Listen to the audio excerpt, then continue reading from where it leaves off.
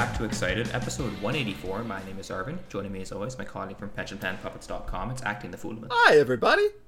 How you doing, Foolman? I am not too bad. How about you? I'm doing all right. It's been a busy time, as usual.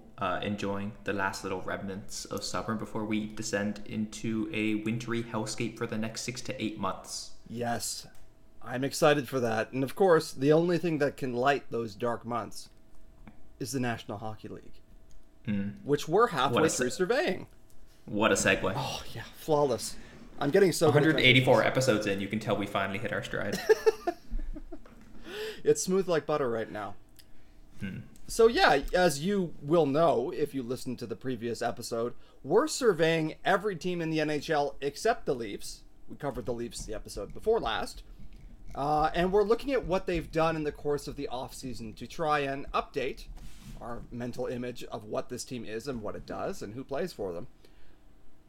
And every year when we do this, some team that we talked about in the first segment does some big thing after we've recorded, and then we have to talk about it at the start of the second segment. This year, that was Calgary. And so we are going to briefly jump back in time and discuss the Calgary Flames signing Nazem Kadri. Some other stuff did also happen with teams earlier in the list, like, say, Paul Stastny going to Carolina. We decided it wasn't worth revising those smaller moves. So we're just going to do this one and then get rolling. So the Calgary Flames signed Nazem Kadri for 7 years at $7 million.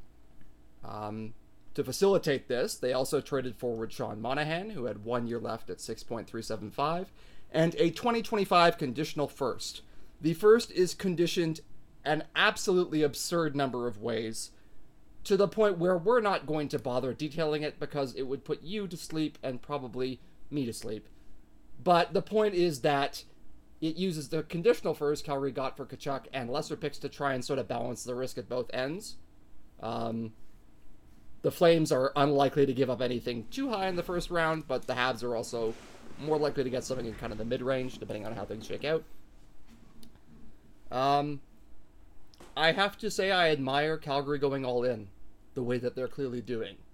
So signing Nazem Kadri is huge for that.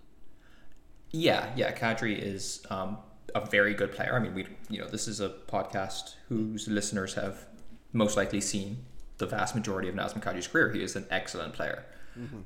Is he worth this contract? Probably not. It's arguable he's worth it right now. I mean, certainly he was worth it last year, but last year was kind of an absurd high watermark for him. But nonetheless, he is a very good player. He's going to make Calgary a better team. Do I want any part of that contract in the last, 3 years, 4 years? God, no. But that's also true of Jonathan Huberdeau's contract. And at this point, it might also be true of the contract that Calgary is going to try and sign Mackenzie Weegar to. By the way, if I'm Mackenzie Weegar's agent, I am thrilled. Yeah. Because it's what are you going to do? You're going to rebuild? Get out of here. Pay me, Yes. This was doubling down, effectively, on the present tense bet that they made when they dealt Matthew Tkachuk for Jonathan Huberdeau and Mackenzie Weegar and basically said, we are going to be present-oriented. We're going to get wins now.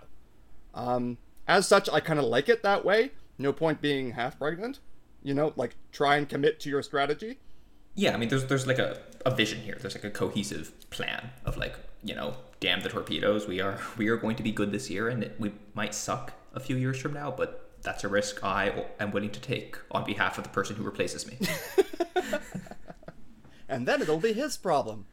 So, I think that this is certainly consistent, is the biggest thing you can say. Kadri improves them at center markedly. He is coming off a huge year, as everybody knows. Set a career high in points with 87, smashing his previous high of 61, although in the half season in 2013, he had a pretty high point rate. Kadri is about to turn 32, first week of October. And so, how long will he sustain this? I don't know.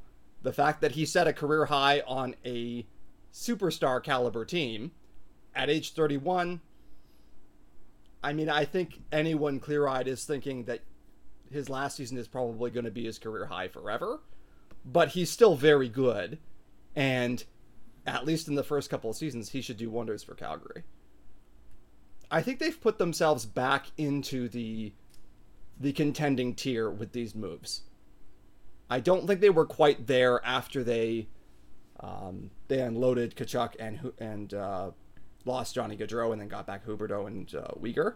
This kind of puts them back there in my estimation. Yeah, it helps a lot, right? Their center depth is quite strong now.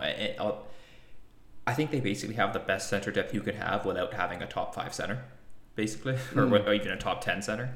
Yeah, like no one's a real superstar, but like lots of very good players on Calgary. And that applies on defense too. Like this is maybe the deepest team in the NHL. I think you can argue. Calgary's gonna, like, if they play their cards right, they will spend very little time playing bad players this season, and that can go a long way. Yes. Yeah. So broadly in favor, just you have to recognize when the bill comes due on this, it's probably going to be pretty hefty. And that's actually sort of going to be a theme throughout these teams. The teams that we're focusing on this week are, they kind of run the range from current contenders who are going all in to contenders who are trying to, or pseudo contenders who want to recapture former glory, or a team that is already paying the price for being a contender for a long time, which is San Jose, which we'll get to. Yes. So like this is just part of the life cycle of an NHL team. Yeah. So by all means, good on them. Get a tough, all-around good center. Add to your team that is clearly trying to win the Stanley Cup next season. Just from the Habs' perspective, this obviously makes a lot of sense. They took on Sean Monahan, who is coming off a very difficult season that ended in him being shut down for surgery. He struggled with injuries the last few years that have made it easy to forget that he used to be a better than point per game player. He peaked at 82 points and he's cleared 30 goals twice. Those seasons are long in the rearview mirror. But if he rehabs a little bit, he probably becomes tradable at the deadline, in which case Montreal gets another asset. So certainly from their perspective, this is good. To facilitate taking on Monahan's salary, they're probably going to LTIR Carey Price. It seems possible Price is not going to play again. We're not sure. Mm-hmm. This whole string of transactions makes sense for both teams in the context of where they are. The Flames really want to win now, and the Habs really don't care about winning now, and they care about the future. So, Pierre LeBrun voice, good deal for both teams. Okay. Credit to both GMs. They grinded hard on this deal. I'm sure they did, because, wow, Kadri took a long time to sign. I wonder what was happening there, and we will talk about one of the teams that seemed to quite prominently miss out on him. But first, the Nashville Predators. Departures. Defender Philippe Myers traded to Tampa Bay. I will discuss him in trades. Forward Luke Kunin traded to San Jose. I will also discuss him in trades. Goalie David Rittich, you may remember from a brief cameo with Toronto a year back. He's UFA to Winnipeg. So trades. The Nashville Predators acquired defender Ryan McDonagh, who has 4 years at 6.75 remaining, from Tampa Bay, for defender Philippe Myers and forward Grant Mismash. This is a cap dump for Tampa. Sorry, I just realized that's actually his name. Yes, it is. This is a cap dump for Tampa Bay, and it's almost a UFA signing for Nashville. Ryan McDonagh remains a strong defensive defender who can play tough minutes and swim in them. He was Tampa Bay's leading penalty killer last year.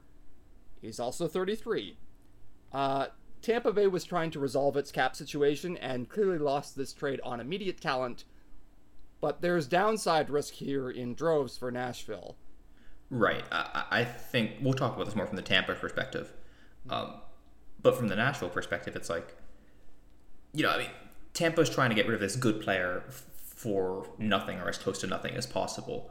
The reason that's the case is because, well, he's a good player now, but is he going to be a good player in, 3-4 more years? And the answer is probably not, just because he's 33 and he's a tough, rugged defenseman. And, just the odds of any player being useful at 35, 36, 37 is not that high. Right. So Nashville is definitely thinking about now in doing this, whereas Tampa Bay is setting themselves up better. Now, Tampa Bay also had to do it in the present tense because they're always capped out to hell. But, yeah, it's defensible from Nashville's perspective because they got a good player. They also don't need McDonough to be their 1D per se. They have Roman Josi and Matthias Ekholm, although both of those guys are left defensemen. I kind of wonder if they'll do what Tampa Bay did, where they have 3 pairings, where the stronger party is on the left each time, but then they give extra minutes so that those 3 guys end up leading them in ice time, even though they're supposedly first, second, and third pairings. It would make sense. It'll be interesting to see how that shakes out. Mm-hmm. Ekholm took harder minutes than Roman Josi last season, which helped free up Josi to have an absolutely insane offensive defenseman season. He had 96 points, which is kind of bonkers. It also kind of speaks to how good Cale Makar is. That I know we often say we don't care about defender points, but like Yosi's legitimately amazing offensively, and it speaks to how good Cale Makar is. That like Josi has this bonker season, and we're like, yeah, that's cute, Roman. We're giving the Norris to Cale. Yeah. You are very good and you try very hard. I believe that was the response that he got when he tried to go to his neighbor Taylor Swift's house party, and they didn't let him in. Myers, who went back to Tampa Bay in that deal, is tall, but he's a 7D type. He played for the Marlies on loan this year, actually. He's quite good in the AHL. NHL expectations for him should be modest, even though we give Tampa a lot of credit. Grant Mismash is 23, and his AHL production suggests he has no NHL future. Sorry. They also, this is from Nashville's perspective, acquired AHL winger John Leonard and a 2023 third from San Jose for forward Luke Kunin, who signed at 2 years at 2.75. This is Nashville avoiding Kunin's next contract. Kunin can produce a little, but otherwise looks like a fourth liner, so I think they're right not to want to pay him that. So, fine. I would agree. I'm not terribly impressed by Kunin/Cunnin, another one of those guys whose names I've heard pronounced 35,000 ways, and I'm not sure which one's right. We'll just never know. Signings and acquisitions for the Nashville Predators. Knowing would force us to watch the San Jose Sharks, and that's not something I'm willing to do. Yeah, I know. Like, look, we'll make sacrifices, but there are limits. Signings and acquisitions. They signed UFA forward Nito Niederreiter, 2 years at $4 million. There is a saying that the best deals in free agency get signed after the first week, and I think this one has a pretty good chance of validating that saying. He's a big play-driving forward who's done well in both Minnesota and Carolina, and he produces nicely at even strength. He doesn't have the hugest counting stats in the world, but that mostly seems to be a reflection of him not being either played that much or that productive on the power play. He is about to turn 30, but it's a 2-year deal, so the term risk is pretty minimal. And Nashville is trying to compete now, so good, I guess. Niederreiter's a good player. This makes Nashville a better team. And I mean, all the moves we've talked about, I guess we'll talk about this in the sum up, but all the moves that we've talked about basically make Nashville a better team, right? Thus far. But there is a but coming, which we'll get to. Yes. To be clear, Nashville is better, full stop. Not because of this next transaction, though. There's always got to be one weird thing. They signed UFA goalie Kevin Lankinen for 1 year at $1.5 million. He was terrible, behind a terrible team in Chicago last year. Lankinen was 118th in goals above expected, which was second worst in the league. You only get down that far if your team is committed to keep playing you, even when you're bad. As illustrated by the fact that the only goalie below him was Philippe Grubauer, who Seattle is kind of committed to. Like, they have to keep putting you out to get shelled more and more for you to sink this far down the list and expect it, because you start at 0. Anyway, goalies are goalies, so who knows? Maybe he'll recover and be great as a backup in Nashville. And David Rittich last year did not exactly set an impossible bar to clear, but this team needs UC Saros really badly. So they're going to lean on their starter pretty hard. Finally, they extended forward Philip Forsberg, 8 years, $8.5 million per. He is a complete offensive threat. He drives play. He finishes extremely well. He's a good playmaker, has good defensive results. He is provocative and sneaky dirty, so he draws penalties. He scored at a 50-goal pace this year, so 42 in 69 games with 42 assists to match. He did absolutely shoot the lights out in a way that he's probably not going to do again. And he spent the whole season with Matt Duchene, who looked reinvigorated, and who also had a shooting spike. Notwithstanding this, I think this is a good deal for Forsberg and for Nashville, and Nashville basically had to give this to him. Right, like what's their what's their plan if you don't re-sign Philip Forsberg? Like, if you don't do that, you're just saying, okay, well, we're committing to a rebuild or something. Or like, I don't know. If you're Nashville, we're skipping ahead slightly, but like Nashville's not a top tier contender, but they're a respectable team. They're a pretty good team. So, and that does have some value in the NHL. Like, I don't want to be one of those insufferable people who are like, if you can't guarantee yourself a cup, you should try and get, Connor Bedard or whatever. It's like, no, they're like, it's useful to win hockey games and it's fun to win hockey games. So yes, they needed to make this signing, and it's a totally fine one. Yeah. Forsberg's great. Forsberg's really good. Yeah. Really the only knock here is health. He's had regular injury issues. He's 28, so, he's not ancient by any means. It's just going to be a matter of how long he stays healthy before he experiences a decline in skills. However, at a certain point, you just got to pay a really good player, and that's what Nashville did. So, fair enough. Nashville had a terrific year in which their infamously overpaid centers, Matt Duchene and Ryan Johansson, both produced, and which Roman Josi exploded. I looked this up, and I believe Roman Josi had the most points for a defenseman since 1993 in one season, which is bonkers. The thing is, they had that great season, and then they drew the Colorado Avalanche in round 1 and got killed. And I think that kind of is the story of the Nashville Predators. They're good. They're fine. They got better. And I still don't think they're quite in the top tier.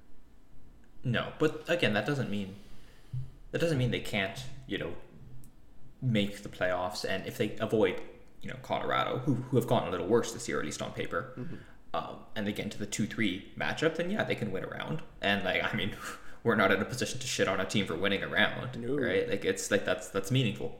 Yeah, and UC Saros is so good that he could conceivably go on a heater, and then you can beat anybody. So, yeah, I think that there's a lot to like here. My only real cautions are, one, I don't think the talent has gotten quite high enough. Two, Duchene and Johansson looked close to worth their big deals for kind of the first time last season, based on production. They all had huge shooting years. I don't know if they're going to repeat them. So, expecting, another 40-goal year out of Duchene or something like that, I don't know. That's what I was alluding to before, where it's like they got better on paper, but you would expect a lot of their players to be somewhere in between, what they were last year and what they were the years prior. Yeah. And Josi, that season was preposterous. Like, he's an unbelievable talent and great player, but, is he going to put up 96 points again? That's a lot to ask. He'll be great. I wouldn't be surprised at all if he's the leading defenseman scorer, but anyway. So that's kind of where Nashville is lingering. You never know. Maybe they'll jump up and surprise somebody, but second-tier team. The New Jersey Devils. Do you have any affinity for the New Jersey Devils from your time in New Jersey, or is it just... I was in Central Jersey, and the Devils play in North Jersey, right next to New York, basically. Okay. So it's like, I would say the area around Central Jersey is much more Flyers country than it is Devils. Interesting. I didn't know that. Live and learn. It's significantly more. That's actually, this is an aside, but I think Johnny Gaudreau is from, I don't know from what part of, I think he might be from South Jersey actually. And South Jersey is 100% Flyers country. Really? Philadelphia is right next to New Jersey.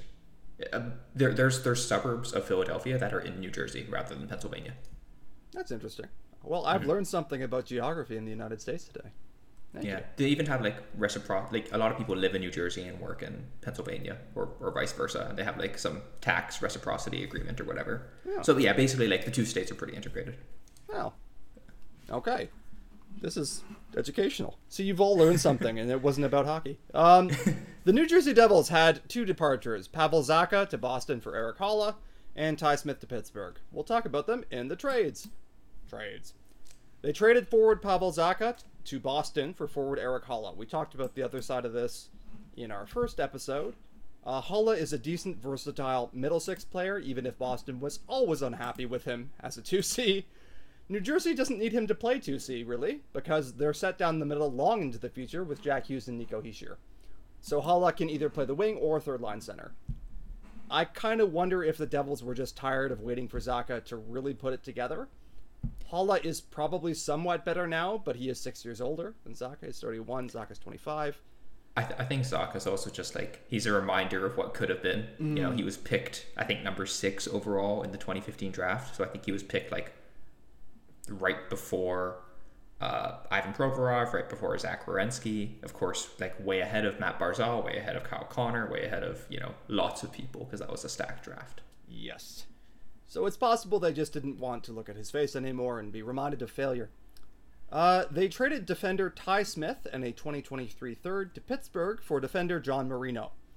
Marino is a decent right-shot defenseman. He can play on your second pair. He didn't have a great 21-22, and it's always a little weird evaluating defensive players on Pittsburgh. Several guys have looked better than you would think, based on name recognition in recent years over there. But Marino should be a competent middle pair guy. He's 25 and has 5 years left at $4.4 million. And the Pens had to cut salary somewhere, as we will discuss. Smith was once considered an up-and-comer on defense, but his results in third pair minutes have not been encouraging. And at this point, he's a bit of a reclamation at 22. I was sort of surprised when I saw this trade, because it's like, I don't know, I remember I was anchored to something from a long time ago, but I think in Smith's post-draft year, I think he was drafted like relatively high in the first round, like above 15, by which I mean closer to 1 than to 30. And I remember there's some talk in his post-draft, he was like, oh, he's really impressing at training camp, they might even keep him in the lineup, in his draft plus 1 year. I don't know if they actually ended up doing it or not. So I think I was like, oh, I guess this guy's projecting really well, and then see a couple years later, guess not. Yeah, growth is not linear by any means, and some guys just sort of stall out. Life comes at you fast. Yes, it does. So it will now be coming at Ty Smith fast in Pittsburgh as opposed to in New Jersey. They traded a 2022 second and third to Washington for RFA goalie Vitek Vanacek, and then they signed him for 3 years at $3.4 million. He's been about the same in 2 seasons with the Capitals, somewhat below expected in half a season of work. At this price, the expectation is decent tandem goalie, which would be somewhat better than he's actually been so far, but it's not that far out of reach, and changing teams is always weird. If you think goals saved above expected was a bit hard on him in Washington, you can probably talk yourself into this being good. Goaltending killed New Jersey last year. Yeah, their goaltending was just absolute misery. Like, it was actually one of the few teams who almost certainly had worse goaltending than the Leafs. Yes. Statistically, New Jersey looked better than you probably think, based on the fact that they finished in the abyss, standings-wise, and it was mostly goaltending. By skater talent, they looked like an okay team. If that gets better, that'll go a long way, but I'm getting ahead of myself. Signings and extensions. They signed forward Andre Palat, 5 years at $6 million. He's been a solid second-line offensive threat for the Bolts throughout their recent runs. He's a good playmaker, he's dependable, and it's very easy to see him playing with either Hughes or Hischier. He's also going from one of the very best teams to not one of the very best teams at age 31. So, that's a bit risky. I suspect he will be good for the first couple years of it, but there is some pain potential for this contract, especially as it goes on. Right. I mean, this is also, so I don't think Palat randomly gets way better in the playoffs. I just think he's a very good player who's played a lot of playoff games, and as a result has had a bunch of big playoff moments. Like, I think he's good in the playoffs, but I think he's just good generally. Yes. But I can imagine New Jersey saying, oh, this guy is like really good in the playoffs, like we need to get him, he's the type of guy who can elevate our team. But it's like, you might not make the playoffs. Yeah, I mean, right. And which isn't to say Palat's like a bad, I don't think this is like a bad contract, or like, I don't think it's super out of line with the market. I think similar to last year when they signed Dougie Hamilton, but like, okay, this is a commitment to get into the playoffs, and I'm not sure it's enough. They're closer this year than they were last year, I think. Mm-hmm. But as we said, a lot hinges on the goaltending. But I mean, they have to do it at some point, right? They're not. Yeah, it's not like there's a magic bullet that they could have fired that would automatically make them a playoff team. So I that's a meandering way of saying this Palat deal was fine, but as you said, there's downside risk. Yes. I think that the thread running through this and several of their other moves is impatience. I think New Jersey is tired of getting good press in the offseason and finishing way out of the playoffs. And so they've moved aggressively. So they're signing guys like Palat, who's 31, to term deals. They're trading Zaka for an older player in Eric Holla. They're giving up on Ty Smith, and they're not patient with him anymore. Some other moves. They signed forward/defenseman Brendan Smith, 1 year at $1.1 million. He's 33, and he's just one of those goofy dual position guys, but at that price, he might outperform it. They extended defender Jonas Siegenthaler for 5 years at $3.4 million. It starts in a year, so he's still going to play out 1 year of his existing contract before this one even gets going. This may feel like a lot for Siegenthaler. It does to me, instinctively. But he was a good defensive defender playing alongside the defensively questionable Damon Severson. He's kind of the big, quiet, stay-at-home type who can pair with either Severson or Hamilton, and he's 25. If you don't blame him too much for not driving a lot of offense, you can talk yourself into this deal, I think. I actually kind of like this deal. I mean, I haven't done a ton of research on it specifically, but like Siegenthaler seems all right, and it's like, as long as he is playable on a second pair, that's a completely movable deal. Yeah, that makes sense. And unlike a lot of other teams, the Devils are kind of set on the right side with Hamilton, Marino, and then Severson's expiring, but still. Whereas they could use a defensive complement in Siegenthaler who can play on the left. So I think when you accept that he's not supposed to be the best player on his pairing, he's supposed to be the supporting cast member, you sort of get it and you think, okay, maybe that's all right. And as you say, in the top four, $3.4 million is fine. Yeah. They extended RFA forward and porn star named hero Miles Wood, 1 year, $3.2 million. This feels kind of spicy for a guy who produces a bit but does not drive play and is kind of frequently injured. This deal was massively over projection from Evolving Hockey too, which was a little under $1.3 million. I've always viewed Miles Wood as like Kasperi Kapanen light, which is like not really a compliment. Yeah, I don't know that Kapanen has enough that you can afford to be the light version of him. I should say he was scheduled for arbitration, so presumably the Devils thought he was going to get something not far off this. And he's a good skater, as you've indicated. He plays well in the rush. But anyway, that's a little interesting. And I think that it's kind of relevant in the context of our next signing. RFA forward Jesper Bratt. Did you know that Jesper Bratt had 73 points last year? I can't. Sorry, that was my Pierre Maguire. Can you believe it? Moment. He did. 73 points at age 24. This was more than double his prior career high, although he was productive on a point-per-game basis the prior season. You can see how this might have led to a tricky negotiation and kind of a show-me deal. But now, the Devils have no control, for term, over a player that looks like an offensive god in isolates. He's quick and he's skillful, and he ought to be a long-term running mate for Hischier, I think, as he was much of last season. Or he could play with Hughes. The Devils fans I follow wanted more term on this and are a little bit uneasy that it was only a year. The Devils, after several years where they had a ton of cap space, are now capped out.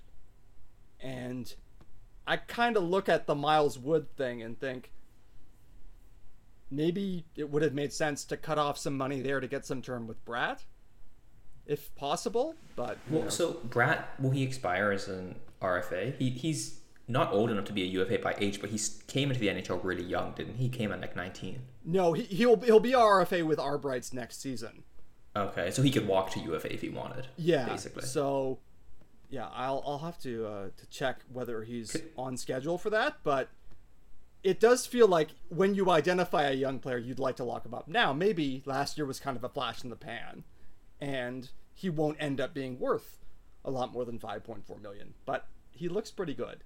Yeah, I tend to like Bratt a fair bit. Yeah. Okay, they drafted Simon Nemec, second overall. He's a smart all-around defender with top pairing potential, apparently. People like him. That's as much as I know about him. So Outlook, as we've referenced, the Devils were a pretty passable team that got sewered by trash goaltending. If Blackwood or Vanacek or even Jonathan Bernier, who's coming off major hip surgery, can put something together in terms of goaltending, they could. Oh, that's chill. Goalies have never had hip issues. That's never an ominous sign. He says, foreshadowing. Yeah. Anyway, if some combination of those three men can put passable goaltending on the table for New Jersey, they can scrap for a playoff spot, for sure. The Devils played some freaking terrible goaltenders last year. They played Trevor Gillies a lot. They played, I think that's Andrew Hammond, who played a bit towards the end of the year. Like, Scott Wedgwood played a role. This is a who's who of goaltenders. Like, oh yeah, that guy, he wasn't very good 7 years ago. Let's remember some goalies. Yeah. Yeah. I mean, Blackwood was supposed to be the guy of the future, and yes, he was just dreadful. And so they tried. And also injured. Yeah, and also injured, in fairness to him. So, yeah, they just tried a bunch of stuff to see what worked. Nothing really did. And now here they are. Yeah, I think impatience is a defining feature of this offseason for New Jersey, which is not to say that they got stupid, because I don't think that they made really bad moves or anything like that. Again, I think Miles Wood is a bit overpaid, but whatever, that's one thing. They got good players. They should be better. But I think that this is a team that is tired of rebuilding and wants to make the playoffs now. Yeah. Basically, every team in the Metro wants to win now. Right? Like, I can't think of a team there that's really future-oriented. Maybe the Flyers. But they're just like, I don't know if they're oriented in any direction, really. No, I think the Flyers are future-oriented in the sense that they don't know what they're doing in the present tense, but... Yeah, they're future-oriented, but it's not by choice. Yeah. Yeah, it's an accidental rebuild. So, yeah, I think that this defines what the Devils are doing. They want to move up the standings now. Dougie Hamilton is not getting any younger. Jack Hughes, I think, is going to be a star. For real. He got this big contract that was sort of a bet on him. That was $8 million at term, and some people criticized it at the time as paying for what he could do rather than what he had done. But it looks like they might have been right about what he could do, and if he keeps going, I think this deal will be just great.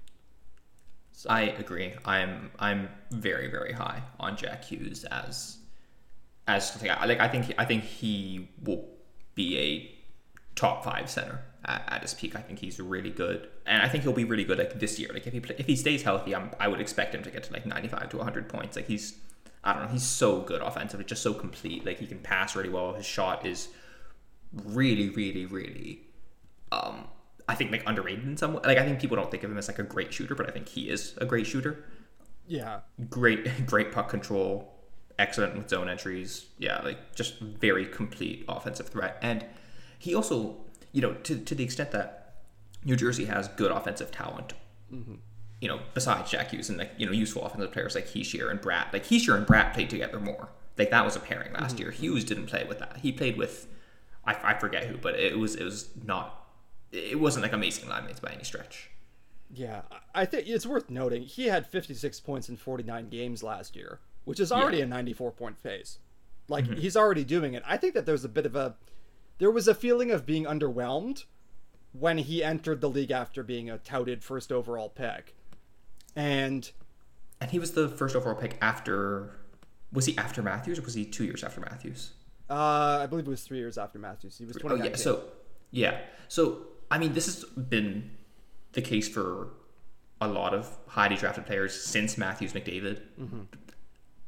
They're just not as good as Matthews McDavid. So people are like, oh, these guys are shit. But it's like, no, Matthews and McDavid are not normal. No. Right? Like, people don't come into the league and are, you know, and immediately light it up. Even really, really, really good players. Yes. So... Yeah. We'll talk about this with Capo Caco soon as well. And I guess Alexis Lafreniere as well. Yeah, I think that people have really unrealistic expectations about what an 18-year-old is supposed to be able to do at a given age. And I also think that teams probably rush their young players. Like, I think Hughes probably would have been better served playing outside the NHL in his first season. But at any rate, people have probably underrated him a little bit because the Devils have been non-competitive, and because there was a bit of a feeling of womp womp the first season. But like, he just scored at a 94-point pace in a season where he was 20 years old. Like, he just turned 21. So yeah, he's going to be real good. And you can see why the Devils are thinking, okay, now is our time to rise in a Metro division that I think is filled with several teams that are competing, but there are definitely opportunities. Especially as Washington kind of falls away a little bit. Right. Oh yeah, I don't know. Sorry, this is I was confused with Hughes. I thought he was drafted much earlier than he was because I remember New Jersey got the first overall pick the year after Matthews, but that was his year. Mm-hmm. Okay. Another guy who's probably been slightly unfairly pegged because he is a good player but not a super elite player. Yeah, he's a very good second line center. And that's all they need him to be. New Jersey has pieces here, man. They absolutely do have pieces. And if the goaltending just isn't ass, I think this could definitely be a wild card team. Mm-hmm. I would agree with that. Yeah. Also, a ton of their supporting cast expires this season. So I talked about them being capped out now, but they will have a chance to turn over a lot of the roster if they're so inclined. Anyway, the New York Islanders. Departures. Zdeno Chara is probably retiring. We can never be totally sure that we're safe, but he's 45 and has no mobility at all. It's time to go. Andy Green is also probably retiring. He's 39 and was in pronounced decline. Best wishes to him. And Coach Barry Trotz. Wow. Yeah, that's something. Yeah, even just like remembering that it happened, I'm surprised all over again. Trotz apparently wore on his players a bit. He has a demanding style. And, I can see that. Yeah. I read a thing about Trotz in the aftermath, and there was some chatter that like Barry Trotz hockey requires everyone to be kind of going 100% all the time in terms of commitment and energy level, and you can get that out of people for sustained periods, especially if you're winning, especially if it's the playoffs, and the Islanders always did well in the playoffs. But over a long, grinding, mediocre year, you could see it wearing on people, and the Islanders missed. It's interesting that, I mean, Trotz spent forever in Nashville, right? And I guess we didn't hear this to the same degree, but maybe he had really strong buy-in from David Poile, right? So, and Nashville also, for a long time, was not a team that had any offensive stars or any players who could like even justify to be like, oh, screw this, you know, I don't need this in my life or whatever. Like they could justify to say like, who the hell are you? Yeah. Right. Yeah. So I wonder if like, I don't know. It's just interesting to see how that's changed because Trotz was the poster boy for a person for continuity, and like eventually the payoff of continuity with Nashville becoming a really, really great team under his watch. Yes, and Trotz was credited for the Islanders wildly exceeding expectations. I think justifiably. Years. Yeah. They replaced him with his assistant, Lane Lambert, who presumably will continue in the same style. Yeah, that's always interesting. Because I imagine like assistants probably diverge with the head coaches to some degree, obviously, because, you know, two people are not going to be in alignment on absolutely everything. Mm-hmm. But you'd think that they'd at least broadly be in alignment. So you'd expect a roughly similar system, but maybe some tweaks around the edges. And maybe the real benefit of this is just like the players were kind of sick of Trotz in some ways. That's kind of what I think went on. Now, you wouldn't expect Lou Lamoriello to turf a guy because the players got sick of him, because Lou Lamoriello does not believe in player rights. But I do wonder if it was just a personality flip and we're going to see the same sort of showing from Lambert in terms of coaching style and tactics. I don't think he really has another option in a sense of just like the Isles talent-wise they're not going to win open hockey games. No. Right, so. No. I mean, the system that Trotz imposed is absolutely the correct one for maximizing the outcome from this roster, I'm confident saying. So, yeah. Trades, they really only did the one acquisition at all. And that is that they traded the 13th overall pick to Montreal for defender Alex Romanov and a 2022 fourth.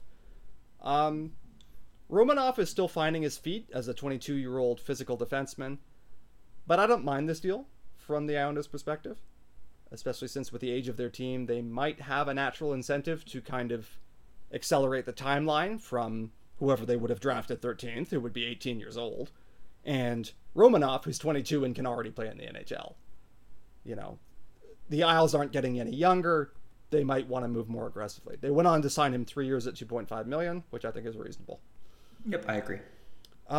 They did a couple of extensions. No UFA signings over $1 million, so quiet offseason from them. They extended defender Noah Dobson for 3 years at $4 million. He has top pair potential. He's tall, he's mobile, he's a good passer. It is not at all hard to see him being worth more than this. Maybe next year, certainly by the end of the deal. And for all his faults, Lou Lamoriello, I think, basically always does very well at RFA signings. Yes. And you wonder if that's earned credibility from driving a hard bargain on so many occasions or what. But either way, I think this is good. You might lament that you didn't get a little bit more term, but it does end restricted free agents. So, yeah, I think there's a lot to like there. They extended winger Kiefer Bellows 1 year at $1.2 million. He produced a bit in half an NHL season, and I don't know that he's going to be a significant player. He hasn't driven play much. This team had a really rough year last year, and it began with a nomadic start to the season because their arena wasn't ready. And they fell into a hole in the first half that they just never dug out of. I still think that they're good enough to scrap for a wild card spot, and they're probably a little better than they looked last year. And I don't think anyone would be eager to face them when the playoffs rolled around. But they were a bottom 10 offense, and they did not add any scoring. And that's kind of glaring. A lot of their forward core is old, or is in decline, or soon will be. And Lou signed a lot of these bloated mid-level contracts. And now they can't make competitive bids on players like Johnny Gaudreau or Nazem Kadri, both of whom they were rumored to be in on, and neither of whom they were able to sign. You know, I've said before, I don't think Lou Lamoriello always gets enough credit, but I think he also does deserve some blame here in that he's constructed a team that is now mired in the middle. Right, there's no easy options to move up or down, really. Mm-hmm. So, yeah, I mean, they'll be left waiting through some of these contracts, and I don't know if they're going to be entirely happy with them. Now, look, the Isles have made us look silly before for underestimating them, so all things are possible. But if I were an Islanders fan, I would be genuinely disappointed in this offseason, and I would say we didn't get any scoring, and that was the most obvious thing we needed to do. Mm-hmm. I would agree. The New York Rangers... Ryan Strome, unrestricted to Anaheim for 5 years at $5 million. He was replaced by Vincent Trocheck, so I'm going to talk about him in that context. Andrew Kopp, unrestricted to Detroit, 5 years at $5.625 million. He gave the team a big boost at the trade deadline. The Rangers' fancy stats, which were not very good, got a whole lot better post-trade deadline, and Kopp was a big part of that, so they'll certainly miss him, even if that deal is maybe a bit rich. Mm-hmm. Frank Vatrano, unrestricted to Anaheim, another deadline acquisition. He was a shooter and not a lot else, and he contributed to the Rangers' run to the Eastern Conference Finals, which I think may have inflated their rep a bit beyond their actual team quality, but what do I know? Alexander Georgiev to Colorado. We'll discuss that below. Kevin Rooney, unrestricted to Calgary, 2 years at 1.3. Good riddance. Justin Braun, UFA to Philly, 1 year at $1 million. That's all fine. They traded Alexander Georgiev to Colorado for a 2022 third, a 2022 fifth, and a 2023 third. To judge by the deal Georgiev signed in Colorado, which was 3 years at $3.4 million, he was being valued higher in the market than the Rangers had any business paying a backup goalie. Yeah, I think they made out like bandits here. Georgiev hasn't actually been that great in New York from what we can measure. He's been well below expected the last couple of years, and he's never been much above it in any year. Right. This is a lesson to any aspiring hockey players out there. If you have a good game, have it against the Leafs. Yeah, it's true. He's always been well scouted, and it's been alleged that he was sort of the starting goalie of the future. Obviously, Igor Shesterkin took that job and ran away with it, so... And also, to Georgiev's credit, he punched Tony DeAngelo, which is, I think, probably worth $3 million of his 3.4. It's a well-earned salary when you look at it from that perspective. Yeah, so the Rangers obviously were in the right space to unload him. Shesterkin is their guy and will be for the foreseeable future. They're going to replace him with Yaroslav Halak, who is the eternal 1B, and has done this for what feels like 25 years. Yeah, it's going to be like 2055. Yaro Halak's going to put up a 9-12 in 24 games played. That's the Yaro Halak experience. They traded defender Patrick Nemeth, a 2024 third or 2026 second, and a 2025 second to Arizona for a B-tier defense prospect named Ty Emberson. That was paying to unload a bad contract at 2 years and 2.5. Nemeth wasn't very good and was overpaid. I guess this is what it cost to get rid of him, so Drury fixed his own mistake. Yeah. They signed Vincent Trocheck. They're paying him more money and more years than Ryan Strome, whom they let go to Anaheim, so one assumes they think he's better. Strome's numbers have been goosed by playing with Artemi Panarin, and Trocheck's haven't yet, so one assumes Strome will be less productive this season, Trocheck more productive. Trocheck is solid defensively, he works hard, and assuming that the Rangers were okay letting Strome walk and couldn't line Nazem Kadri, Trocheck was the next best name. I don't think they got him cheap, but Evolving Hockey seems to think they did. So, yeah. I guess he'll get 60 points with Panarin at least. Yeah, I mean, I was just looking up Trocheck's line mates in Carolina, and it was a bit of a mix, but a lot of Necas and a fair bit of Svechnikov. So it's not like he was playing with chopped liver either. Yeah, that's true. And maybe I'm overrating Panarin a little bit compared to those guys, but Panarin is Panarin, so... Mm-hmm. Yeah. Anyway, they're committed to him. They signed Yaro Halak, as mentioned, a year at 1.5. He was exactly unexpected last year, which is fine for a 1B goalie. It's good for a 1B goalie, actually. Yeah. Frankly. Like that's... Halak's like one of the more underrated goalies of this era.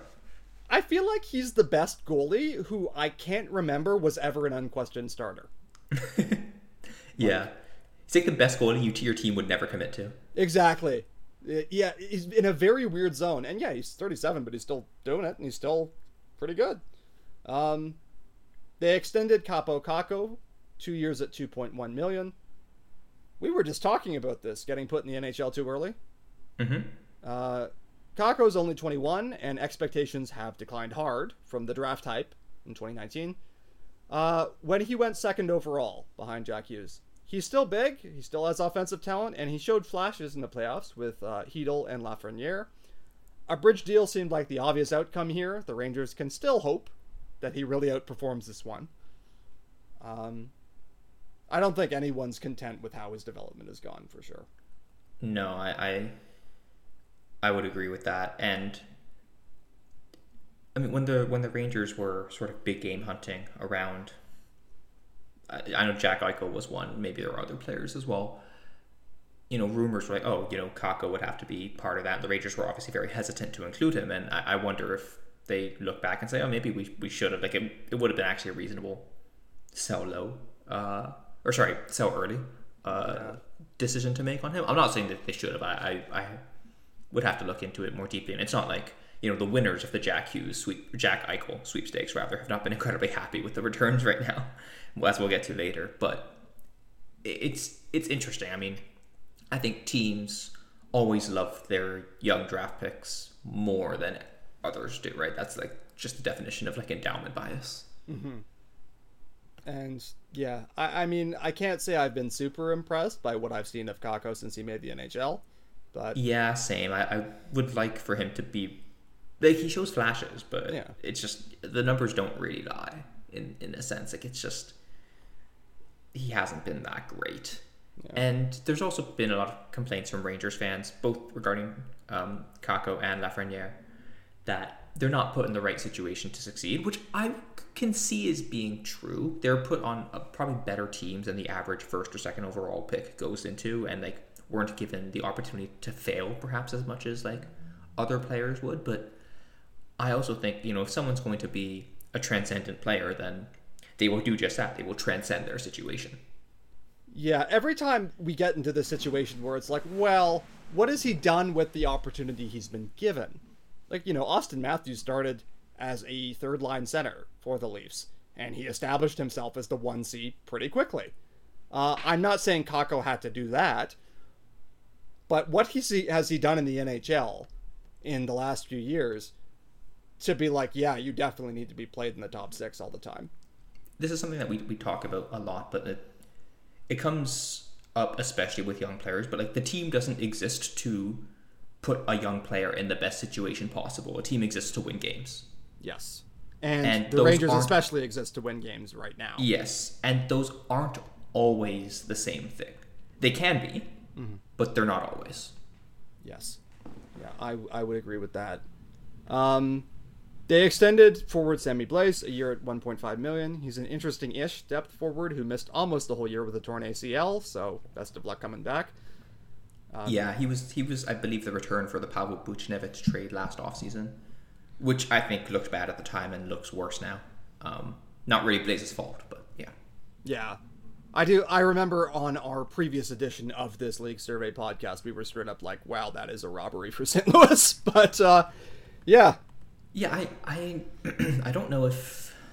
I don't remember if the Rangers had to trade Buchnevich for like cap reasons or anything, but given how far they made it last year, you think they would have been even better with Buchnevich. Yes. Right? So like, if they could have kept him, they probably should have, but... Yeah. And like they had cap pressures, but like they probably could have kept him.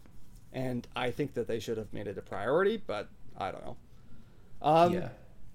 So outlook, the Rangers have a couple of tentpole players, Artemi Panarin, Adam Fox. They have several good supporting players, Chris Kreider, by the way, 50-goal man last year, Mika Zibanejad, Jacob Trouba, Vincent Trocheck, and they have currently the best goalie in the world, in Igor Shesterkin. So why can't I convince myself that this is a top-tier team? I think it's my inherent distrust of goalies, because if Shesterkin declines to merely good instead of superhuman, I think this team comes back to the pack. Yeah. I don't know. They're as you said, their fantasy stats did get way better post-trade deadline. Yes. So it's like, I don't... They're not as bad. I think some people think they're worse than they are, just in the sense of like, they had like a 45% Corsi or whatever for a long time, and were just bailed out by Shesterkin. But then they actually did improve that. Yes, although Kopp and Vetrano are now gone again. Yeah, Kopp matters more for that than Vetrano. Yeah, Vetrano doesn't really help. But, I mean, as long as Shesterkin is this good, they are a contender full stop. Yes, yeah. So, yeah. But it's hard to bet on Shesterkin being that good. Yeah, and you know, we've talked about it. I look at John Gibson. I look at Sergei Bobrovsky. I look at Jacob Markstrom in his first bad year in Calgary. These were very, very good goalies. It's just very hard to consistently be the best. I'm not saying I expect Shesterkin to fall apart by any means. I'm just saying the bar he set last season, where he was a fringe Hart candidate, maybe fringe is probably underselling it. He was a legit Hart candidate. Yeah, like if you're a Hart purist where you just think the most valuable player should get the Hart, and therefore the most valuable player every year is the best goalie, then there's an argument for Shesterkin getting the Hart. I think it's like kind of a silly definitional argument, but it's not completely incoherent. Yeah, and Shesterkin had as good a season for a goalie as I think anyone's had since Carey Price won the Hart, but I mean that's more arguable. But he's a fantastic goaltender, so yeah, as long as that keeps going, great for New York. They'll probably win the division. They can also still hope for strides out of Lafreniere and Kakko, which would help cushion the blow from losing Kopp and from a return to earth by Chris Kreider, because I mentioned he had 52 goals last year. He had never cleared 28 before last season. Part of that was like injuries, right? Because like, yes, I think he's been on pace for 30, at least 30 before. Yeah, like he's a good player and a good rush goal scorer, and he's dangerous. But last year was goddamn bonkers. Yeah, just everything he touched net front was going in. It was crazy. Basically, Kreider had the David Clarkson year, but Kreider was actually good. So like it's a 50-goal year as opposed to like a fluke 30-goal year. Yeah, like Kreider scoring 30-35 next year would not shock me at all. It's just that's what I would expect, actually, naively. Yeah, that's just down about 20. So yeah, I'm a little cool on them because I'm holding them to the standard of a real contender. And I think that to be that, Shesterkin has to be absolutely platinum plated. We'll see. They're definitely not a bad team.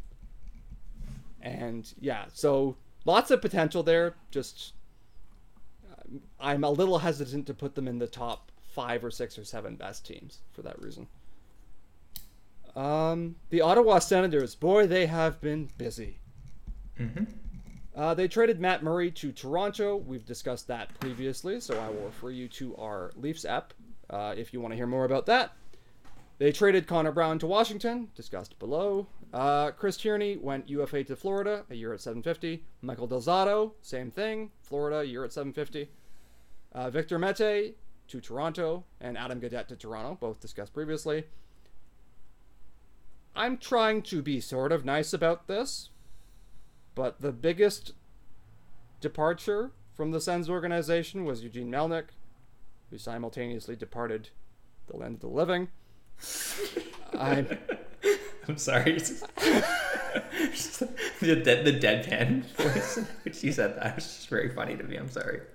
Normally, no. I don't believe in speaking ill of the dead. However, he was not a good person. So, meh. Anyway, from a purely rational perspective, the Sens are now under new ownership.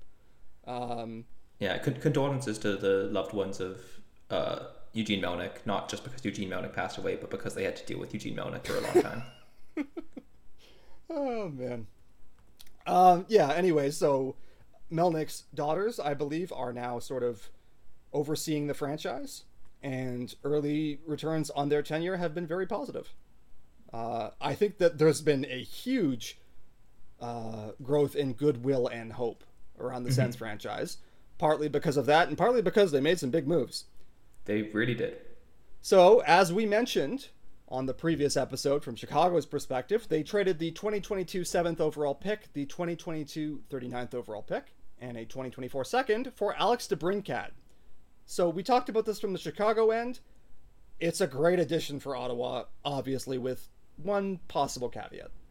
Look, he's an extremely gifted 24-year-old goal-scoring winger with a year at $6.4 million and then a $9 million qualifying offer after it.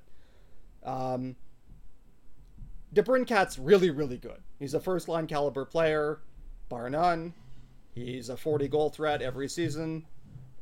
He's the kind of player you want. I feel like I'm hammering this, so I think the point's made. The only question is, what comes of this in a longer-term sense?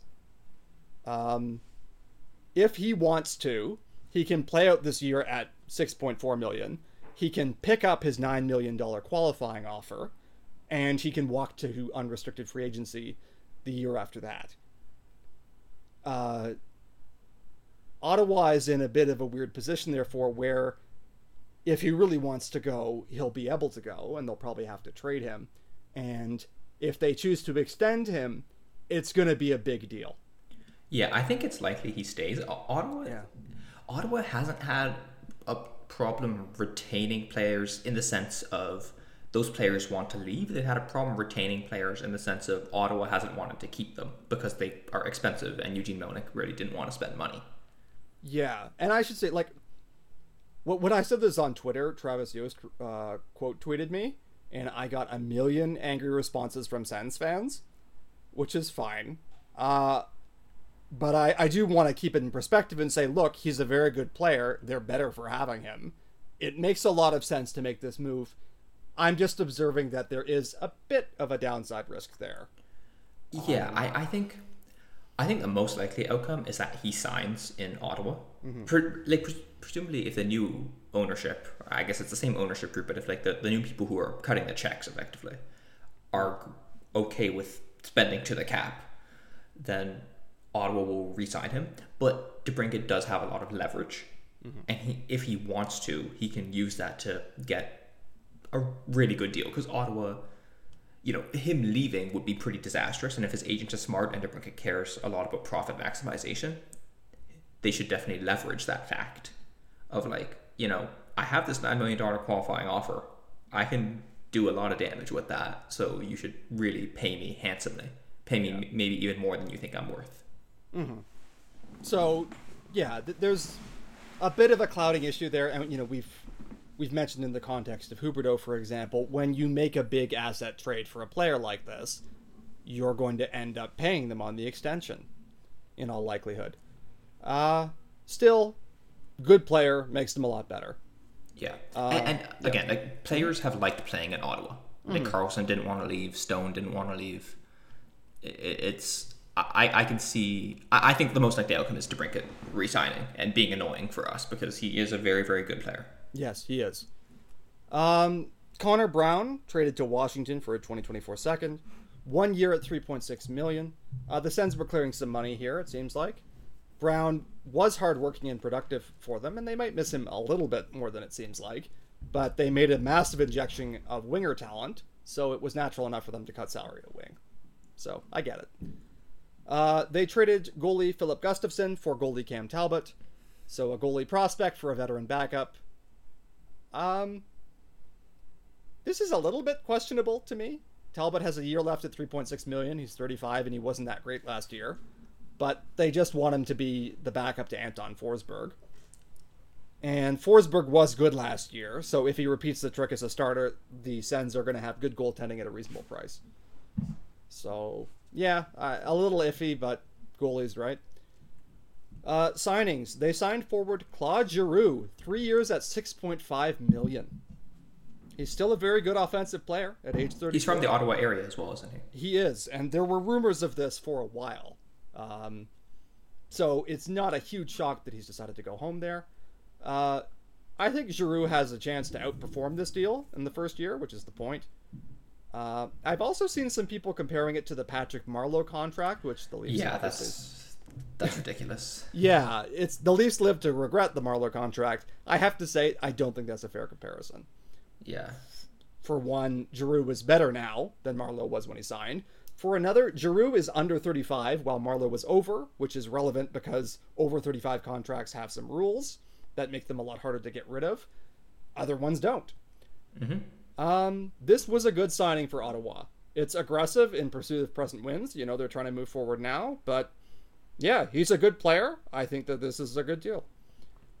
I think the big thing that makes this exciting for Ottawa fans is just, yeah, they're interested in present wins now, and they haven't been for, you know, what feels like a long time. Yes. Yeah, like, you can absolutely see why people are excited about the Ottawa Senators again, after a period where there wasn't as much to be excited about. They extended Josh Norris, who's their first-line center, 8 years at $7.95 million. He's 23. He just scored 35 goals. He doesn't seem to drive play at an elite level yet, and this deal could look kind of rich if his finishing comes back to earth. But he is also potentially the 1C of the future, and the Sens are working to abolish our reputation as a team that can't keep its good players. So they now have him and Brady Tkachuk and Thomas Chabot all locked up for term. So the old fear, which is that all of our good players will leave when free agency comes around, is kind of attenuated now because they have these big term deals locked in. They just have to hope the players are not worth it. Right. So Norris centered a first line last year between Tkachuk and Drake Batherson. And that line sort of got run over in shots and XG, but they finished very well. And that was concentrated on Norris and Batherson specifically. Anyone who's watched Ottawa or has followed hockey stats knows Brady Tkachuk is one of the worst finishers in the league. So we chatted about this during one of our mid-season reviews last year, and it's totally possible that this is just a legit first line, especially given the ages of all those guys. They're all young enough that, like, even if you don't expect them to get way, way, way better, you certainly don't expect them to get any worse. So, you know, I think kind of last year was probably a relative floor for them in some ways. And if they get any improvement in play driving or defense from any of the forwards, that's really beneficial. None of those forwards are particularly good defensively at this point, I don't think.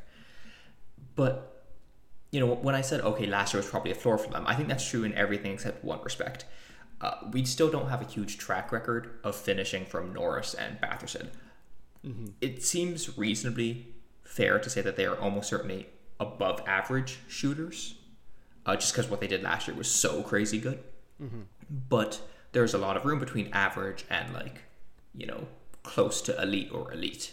And if they regress closer to average and don't make improvements on the defensive side and in their ability to control the puck and kind of dominate the neutral zone, then this first line might have a ceiling put on it. So that's, I think, going to be the big thing to watch for Ottawa this year. How good does this first line look? Because I think, assuming they keep it together, I assume they're going to play like Giroux and DeBrincat on the second line.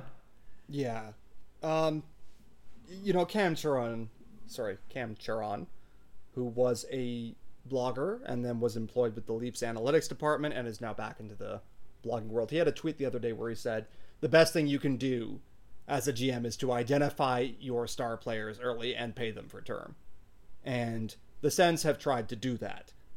I won't say that there's no risk if they turn out to have bet on a bit of a shooting spike, and they had a borderline silly deal for Colin White, which wound up getting bought out, where they tried to bet on him to improve and he just didn't.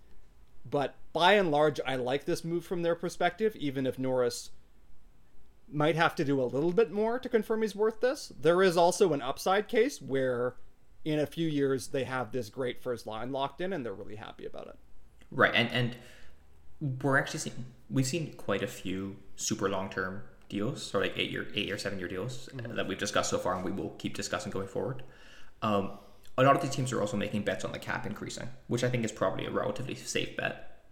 Yeah, once the league gets out of the debt hole that was dug for it by the pandemic, the cap will probably start rising again, and so these deals will get better by comparison. They also extended RFA forward Mathieu Joseph 4 years at $2.95 million. I think this is a bit of a sneaky overpay for a player who's mostly been a decent defensive depth forward, but he had a well-timed point spike upon arriving in Ottawa, 12 points in 11 games played. If he does well in a larger role with Ottawa, it has the potential to turn out okay. But I would not be super psyched about this deal if the Leafs signed it. Not the end of the world. Not what I would have done. Yeah, I agree. I think the 4 years is kind of... I mean, this is a bit like the Colin White signing. It's just like, they're going to have to keep adding wins at some point, and having basically $3 million tied up in someone who might be worth half that is just like kind of an annoying little thing to have to deal with for the next 4 years. Yeah.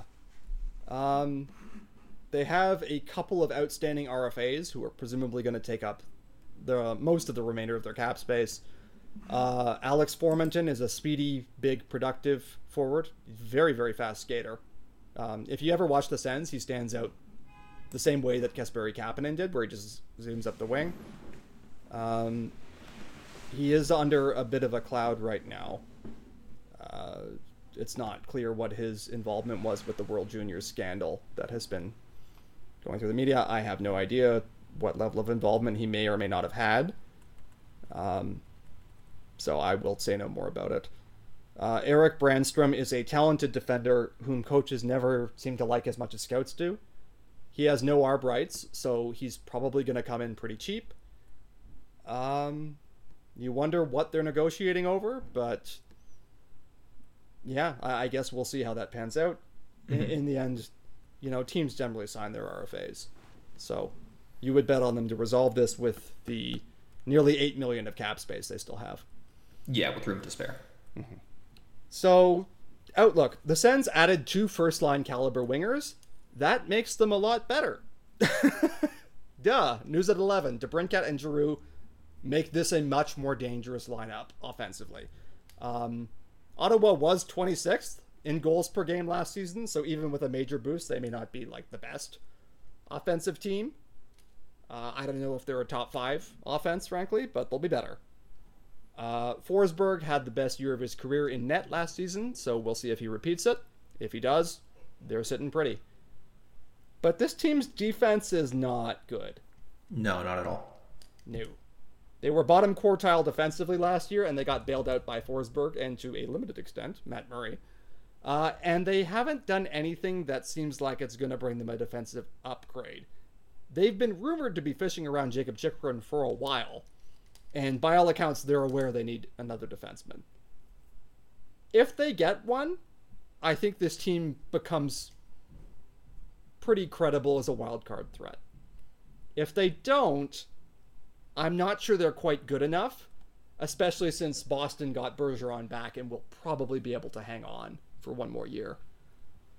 I think they're probably the 5th best team in the division this year, which is a big step forward, but it still leaves them scuffling for the wild card unless they make another move. Yeah, I think if I had to predict their modal outcome next year, it's like the 9th seed in the East. Yeah. I mean, they'll be exciting. They'll be around it, I think. They'll play meaningful games in March. Yeah. And, if they can get around on the DeBrincat thing and resolve that with a good long-term extension, I think they're going to be pretty happy even if they miss the playoffs. They'll say, we're set up with a good young core to contend. So, yeah. I definitely don't blame Sens fans for being optimistic at this point. They have been pretty obnoxious, though. Yeah. And I mean, everyone gets worse on the way up, right?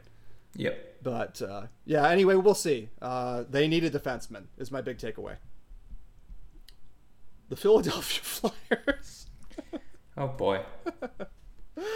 Okay, departures. Martin Jones, unrestricted free agent to Seattle for 1 year at $2 million.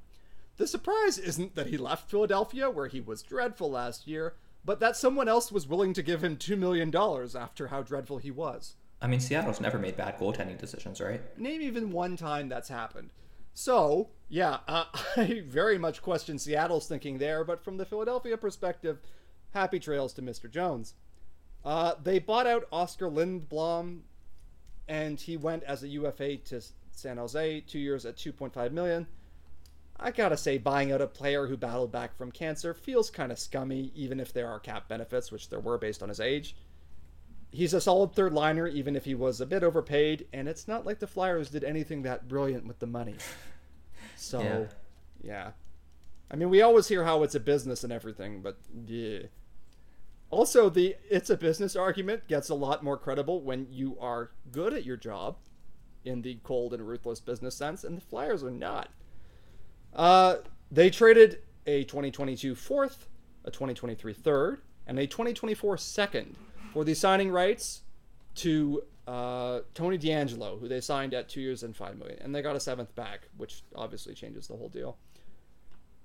I said this in the Carolina segment: don't pay for power play defenseman points, and especially don't pay for them when they come from a guy who can't play defense and is notoriously an asshole. There is a perspective from which this is a discount purely in a dollars per point sense, but I do not believe that Tony DeAngelo is largely responsible for creating the offense that he is credited for in his box score.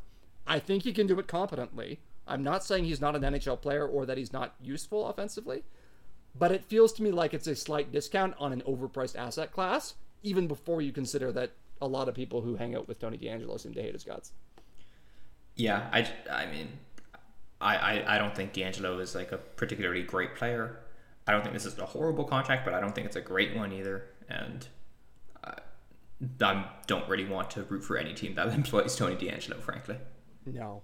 The Flyers got more unpleasant, and I think that there's an ethic in the Flyers front office, still recalling the Broad Street Bully days, where they're okay being the bad guy.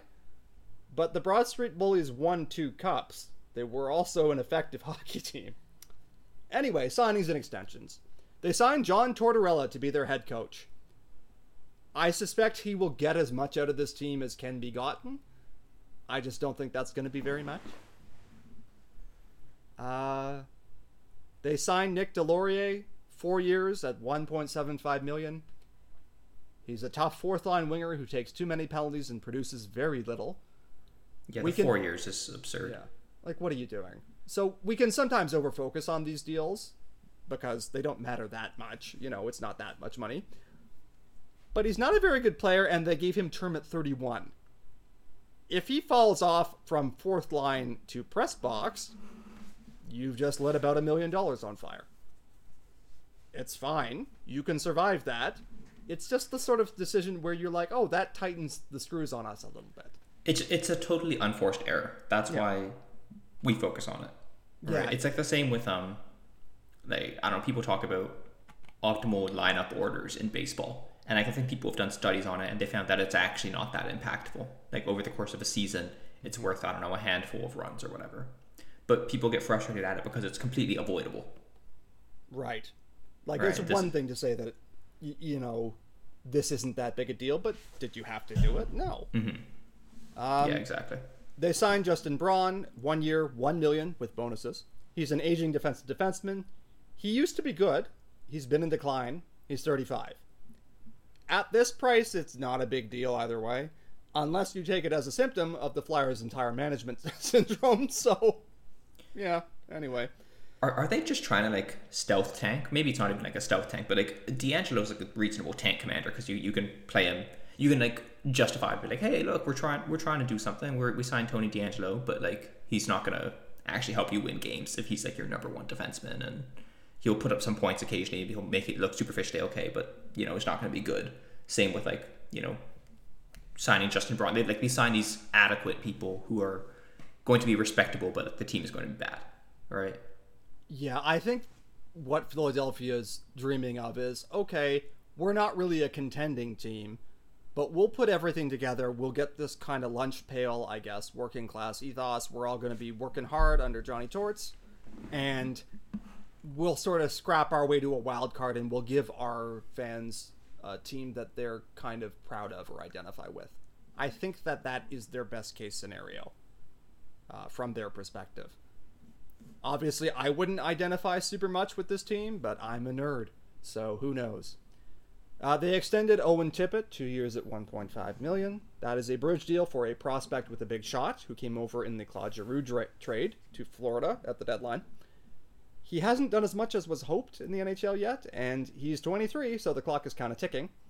But the Flyers should give him opportunities, because what else are they going to do? As long as he doesn't piss off John Tortorella. You noted that they drafted Cutter Gauthier, 5th overall. Yes. That's a hell of a hockey name, and he is not from the WHL. He is born in Sweden and represents America. Every day is an adventure. I find it Cutter. This is like as surprising as when I learned Anders Bjork is like from Wisconsin. Yeah, it does feel strange, doesn't it? Cutter Gauthier just feels like that's a nickname for a French mob enforcer, isn't it? They call him the Cutter. All right. Outlook. This team was shaky to begin with last year, and then they suffered major injuries to Ryan Ellis and Sean Couturier, as well as an injury to Kevin Hayes. They can hope for better health, although I do not know what to expect from Ryan Ellis for the rest of his career. And this team needs a full health Couturier just to be competitive. Yeah, in fairness to Philadelphia, that Ellis trade was a good trade for them that just didn't work out last year due to injuries. Yeah, and now it's pretty dicey. I mean, you have to think Nashville also bailed out of that one partly with health in mind. I kind of wonder, like, we looked at it and we said, gosh, this is a good deal for Philadelphia as long as he's healthy. Yeah. And he's not. So I don't know what to expect from him going forward. Hayes' deal was an overpay for a decent middle six center, and it's not going to get any better as he ages. And he still has 4 years left on it at 7.14. James Van Riemsdyk can still score goals a little bit. He's in the last year of a deal that pays him $7 million, which he is not worth. This is kind of a jumbled, aging mess of a franchise that isn't really sure what's going wrong with it. And so, yeah, I mean, it feels like they should tank this year. Like, I mean, it's tough because they have good players. Like, they have Couturier, they have Cam Atkinson. And like, if Couturier is healthy, he's phenomenal, of course. As you noted, Hayes and JVR are good but not worth their deals. I wonder if JVR is going to be like a retain 50%, trade him at the deadline type deal. He feels very much like that. He does have to maintain his own health and performance enough that he's even worth acquiring at that price. But let me just see here. Yeah, I'm confirming. It doesn't look like his deal has any trade protection, which is rare for a big free agent signing. So maybe that's to their benefit. This team could make the second wild card in the East if everything lines up for it, but I wouldn't bet on it, frankly. Like, anything is possible in hockey. Hockey is crazy. The best teams will sometimes drop. The worst teams will sometimes surge unexpectedly, usually because of goaltending. But if you look at this team as clear-eyed as you can, they've made a bunch of extremely questionable decisions, and now they are living in the present that they built. Mm-hmm. So, yeah, Flyers fans are really pissed at their front office. They're not happy. I think this team is just sort of aimless right now. Yeah. So, have fun with that. The Pittsburgh Penguins. Departures, Mike Matheson to Montreal and John Marino to New Jersey. Both trades. Both will be discussed in the trade section, which I'm now beginning. The Penguins acquired defender Ty Smith and a 2023 third from New Jersey for defender John Marino. Pittsburgh had to cut salary somewhere, and as usual, this was where they chose to do it. This is the baby version of McDonough to Nashville. Yes, it is. In an uncapped league, this trade would look very dumb. It's not an uncapped league, and in the current league, it's comprehensible. Marino wasn't terrific last season, but I expect they will miss him. Ty Smith is a reclamation, as we said. Still young enough that he could do something, but hasn't done a lot yet. The Penguins also traded defender Michael Matheson, 4 years at $4.875 million, and a 2023 fourth to Montreal for defender Jeff Petrie and center Ryan Poehling. Matheson looked bad in Florida and better in Pittsburgh. Petrie was once a sneaky great puck-moving defenseman, but this deal is pretty rich for a 34-year-old with some warning lights flashing. Petrie looked bad. I think Petrie's better than I think most people do, still. Petrie looked bad under Ducharme. I think that is mostly Ducharme. Like, I think Petrie is still pretty good. I could be wrong. He could be, like, totally washed. And, like, there's at this age, there's always, like, nagging injuries that can just rob someone of any ability to, like, pivot. And that is important. Yes. But, like, Petrie's stats are still pretty solid. Yeah, and he was an underrated, very good player for a long time. Yeah, if you give him a pass for how bad he looked under Dom Ducharme, as everyone on Montreal did, and it's worth noting, Petrie seemed to publicly call out his coach not long before he got fired. He basically said, like, our plans are not very good. It's not at all impossible to envision Petrie providing short-term value for Pittsburgh by the third year on this contract. How is it looking? Yeah, probably not very good, but the Pittsburgh doesn't care about the future. So. I'm only talking about, like, this current year because, like, I mean, Pittsburgh's building, like, a 35-plus team at this point. Yes. Like, I don't know how many kicks at the can they anticipate getting, but it's not too many more. It's all now. Yeah. Which is, to be clear, the correct thing to do. Yes. Ride that train home. So they extended defender Chris Letang, apparently on this principle, because they gave him 6 years at $6.1 million. Very gifted puck-moving defenseman with a gruesome injury history who is 35. A team that was future-oriented would not sign this deal. The Pittsburgh Penguins are the opposite of future-oriented. I don't think it's a discount, but he's still been very good in the recent past. So as long as he can stay semi-healthy, which is a big if for him, he can produce for playoff runs in the next couple years. The end of this deal is not going to be pretty. And maybe the intention is LTIR or whatever else. You can rinse and repeat that for, like, literally every single contract they have signed. Not literally, but, like, almost all. Yes. They extended forward Rickard Rakell. Capable offensive forward. But I think the days of him scoring 30-plus goals are gone, and I would not want the back half of this deal. Once again, Pittsburgh doesn't care about the future. They extended center Evgeny Malkin, 4 years at $6.1 million. Malkin is arguably not worth this anymore, depending on how you evaluate his production versus his fancy stats, which are no longer very good. He was still better than point per game in the half season he played, and he was once among the deadliest power forwards in the history of the game. I think it's fine to sign a sentimental contract for a franchise legend. Pittsburgh seems scared of the term risk on this deal, which I would sort of get if they hadn't basically said, fuck it, we'll give everyone term on every other contract they signed. It's like, why is this the hill you're going to die on? Yeah, like, that was the thing. If they had said, okay, we're cleaning house, not resigning Letang, not resigning Rakell, not resigning anybody, then you could sort of say, well, let him go. But from what they're doing, it makes sense. And again, Malkin's a franchise legend. Yeah, in for a penny, in for a pound. Exactly. They signed Jan Ruda, 4 years at $2.75 million. He's a solid defensive defenseman who will no longer be playing with Victor Hedman. So see how that goes. But it's not a super expensive deal. And he's only 32, which means he's now the youngest player on the Pittsburgh Penguins. That was a joke. They extended winger Kasperi Kapanen, 2 years at $3.2 million. He's a dangerous rush threat who never quite seems to do as much as he should, as Leaf fans, I think, know quite well. Pittsburgh doesn't use him to kill penalties at all, which I find interesting, because Toronto did. Yeah. Anyway. They extended goalie Casey DeSmith, 2 years at 1.8, competent backup. They extended forward Danton Heinen, 1 year at $1 million. I am really surprised he was that cheap. He had 18 goals and 33 points, and he seems to drive play well. Maybe he outweighted his market after Pittsburgh non-qualified him, or maybe he just didn't want to move. But this deal has, I think, a sneaky amount of upside, whereas a lot of these other deals are like, maybe it'll be okay for a year or two, and then the end is going to come. Outlook. Sidney Crosby is still a superstar, and that's basically the story of Pittsburgh. They took on several deals with term risk that is basically saying burn the boats. When the end comes for Pittsburgh, it is going to be ugly. But as it stands, they should still be a playoff team, and then who knows? I think the other door that they could have chosen to walk through, where they basically asked Sidney Crosby to waive and trade him and let Malkin and Letang walk and jump on the inevitable rebuild, all of that makes logical sense, but it's not how teams operate.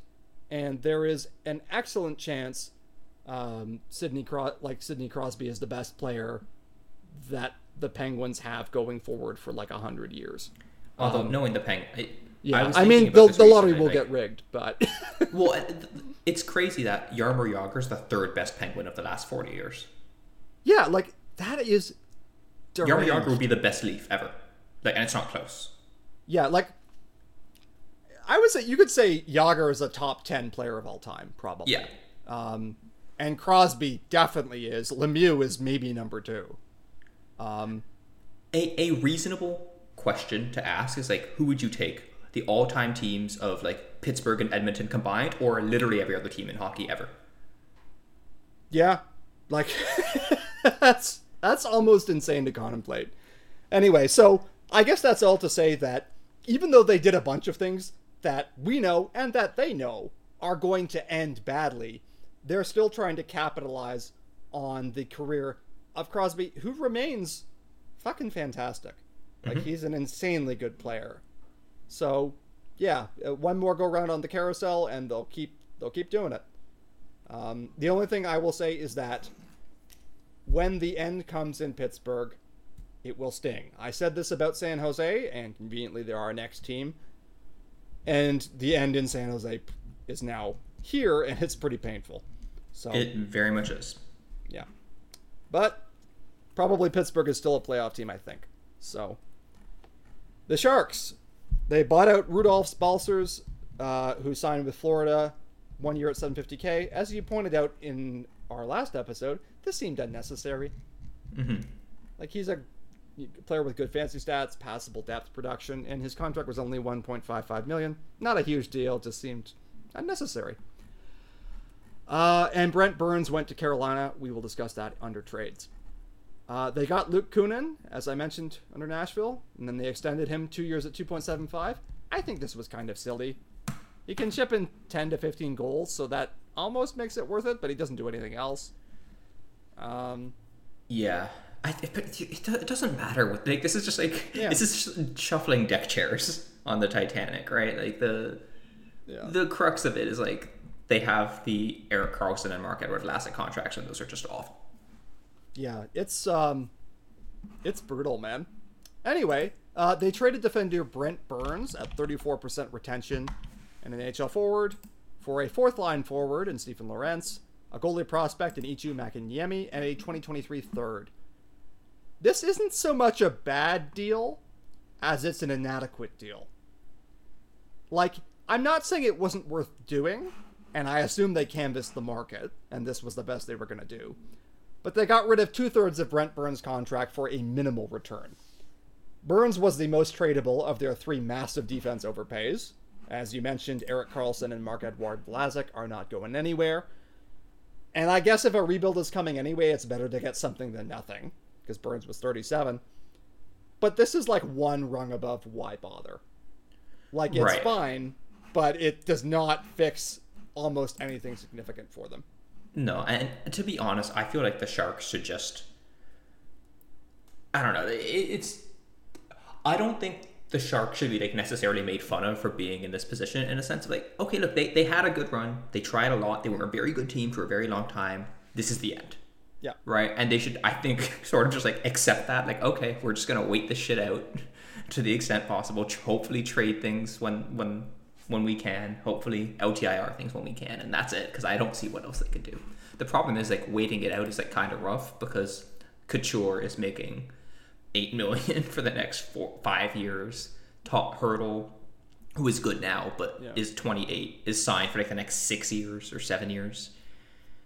It's just they have to wait a long time, but I don't really see what else they can do, considering like all of these guys have no move or no trade clauses too. Yeah, and they're now in this situation where it's just like, I mean, San Jose has always been very afraid of a rebuild, of not competing for playoffs. They don't think that they can still be a viable franchise for long doing that, has been the rumor. But I think they're nearing the point of a rebuild is upon you, whether you would risk it or not. Yeah, they're going to find out. Yeah, like this. Anyway, they took the money that they saved and signed a bunch of weird mid-level extensions and UFAs.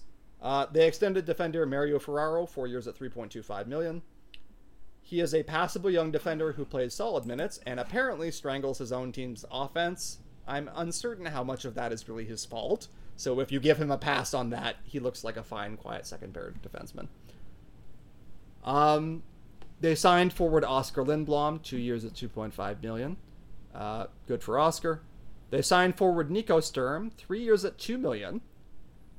I don't know why he commanded that much as a fourth-line center who is a competent face-off man and otherwise just a role player. He shows okay by play driving, and his name is now on the cup because he was flipped by the Wild to the Avs at the trade deadline. He scored 0 goals in 34 games for the Avs, but whatever. The engraver doesn't care.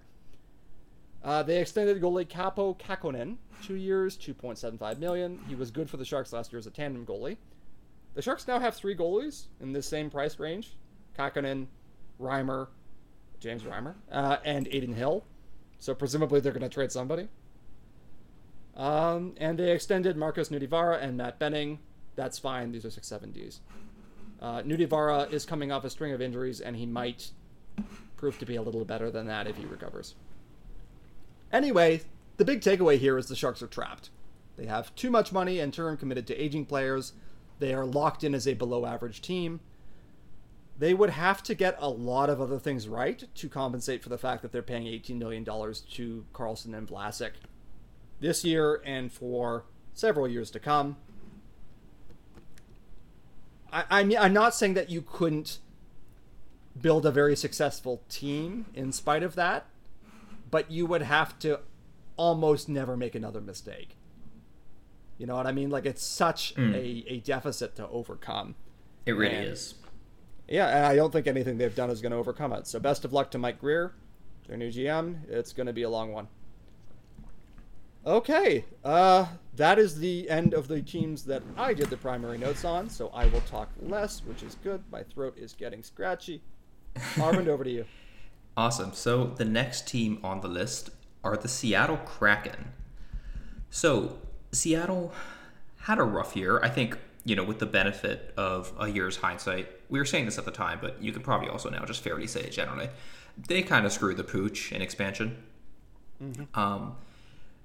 People thought that they left sort of some value on the table, and they tried to be maybe overly ambitious in terms of what they could command to from other teams in exchange for, expansion favors. Now, despite that, people thought they would be pretty good last year. Not great, but respectable. And as it turns out, they were not. They were really, really bad, and the primary reason was goaltending. Mm-hmm. So we'll talk about how how they went about fixing that, but I just want to keep that in mind. It's like, okay, this was an okay team who had bad goaltending. Yeah, in terms of sorry. Go ahead. No, go ahead. I was just going to note, we said last year the defense should be decent. They might not score enough. I thought they would score more than they did, but their defense actually does appear to have been pretty decent. It's just their goaltending fell down into a sewer and died. And few teams can survive that. So, yes, as you mentioned before, Kevin Lankinen was the 118th best goaltender in the league last year, and Philip Grubauer was the 119th and worst. And yeah, you only get that far if you're playing a lot and you're playing really badly. Yes. Only 5 years to go, though, on the contract. Yes. So in terms of departures, Seattle lost Austin Jarnick, who signed with Detroit, and Hayden Fleury, who signed with Tampa Bay. If there is reason for optimism for the Kraken, it's their offensive acquisitions. So as you said, Fullman, like their offense wasn't phenomenal last year. And it probably still doesn't project to be amazing, but it'll be better because they acquired Oliver Bjorkstrand for a 2023 third via Calgary and a 2023 fourth via Winnipeg. So we talked about this with the Blue Jackets the last time. This is just a really good deal from Seattle's perspective. They traded very, very little and got an excellent player, borderline first-line player who has 4 more years at $5.4 million. He should be around this level for basically all of that contract because he's currently 27. So, A+ on that. It should also be noted that Seattle has, by reputation, at least a bunch of pretty smart people in their front office. So I expect them to make pretty good moves generally, notwithstanding that they did clearly make some mistakes last year. But I also don't really blame them too heavily for Grubauer imploding because that sort of just happens, and Grubauer was sort of a reasonable bet for this to occur. I mean, people thought he would be worse than his numbers showed, but I don't think they thought he'd be the worst goaltender in the league. I think that if anyone is claiming clairvoyance on that, I'm a little skeptical unless they show receipts. Anyways, signing and extensions, they re-signed Ryan Donato, a year, $1.2 million. They signed Michael Kempny from Washington for $750K. Those are just kind of whatever. Donato's decent, so that's fine. Nothing super, notable to remark on there. They signed Martin Jones from Philly, 1 year, $2 million. So we talked about this, obliquely from the Philly perspective. Now, remember, this was their biggest concern, and they signed Martin Jones to fix it. So, yeah, I have to tell you, I think that that's a bad idea. And I especially don't understand. I know goaltending is a crazy market, but it's baffling to me that he still commanded $2 million at this point. Even if you think he's a reclamation project, he shouldn't be this pricey. But I would think so as well. And I mean, we spent a lot of time poring over kind of goaltending options this year because of the Leafs, and I think it's fair to say we're not exactly thrilled with what the Leafs decided to do. But I think I'd rather have Matt Murray or Ilya Samsonov than Martin Jones, and yes. I don't think it's close.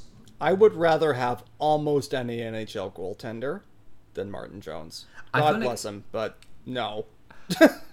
I feel like, Martin Jones must be a very pleasant person because he's been a bad goalie for a long time. A long time? It feels like most of Martin Jones's career we've been this guy kind of sucks. Yeah, well, he was in San Jose, and it wasn't working out there, and he went to Philadelphia, and we were like, oh, well, this is a mistake, and then it was. And now he's in Seattle, where, again, I mean, goalies being what they are, he could absolutely show me up. But I really do not get this bet at all. But whatever. Yeah, I mean, to the extent that there's any optimism around, or that there should be any optimism around Seattle's goaltending situation, it should just be Grubauer is unlikely to be as bad as he was last year, you would think. The only thing about Grubauer is he was so bad, it is tempting to look for other explanations as to how he came to be that bad.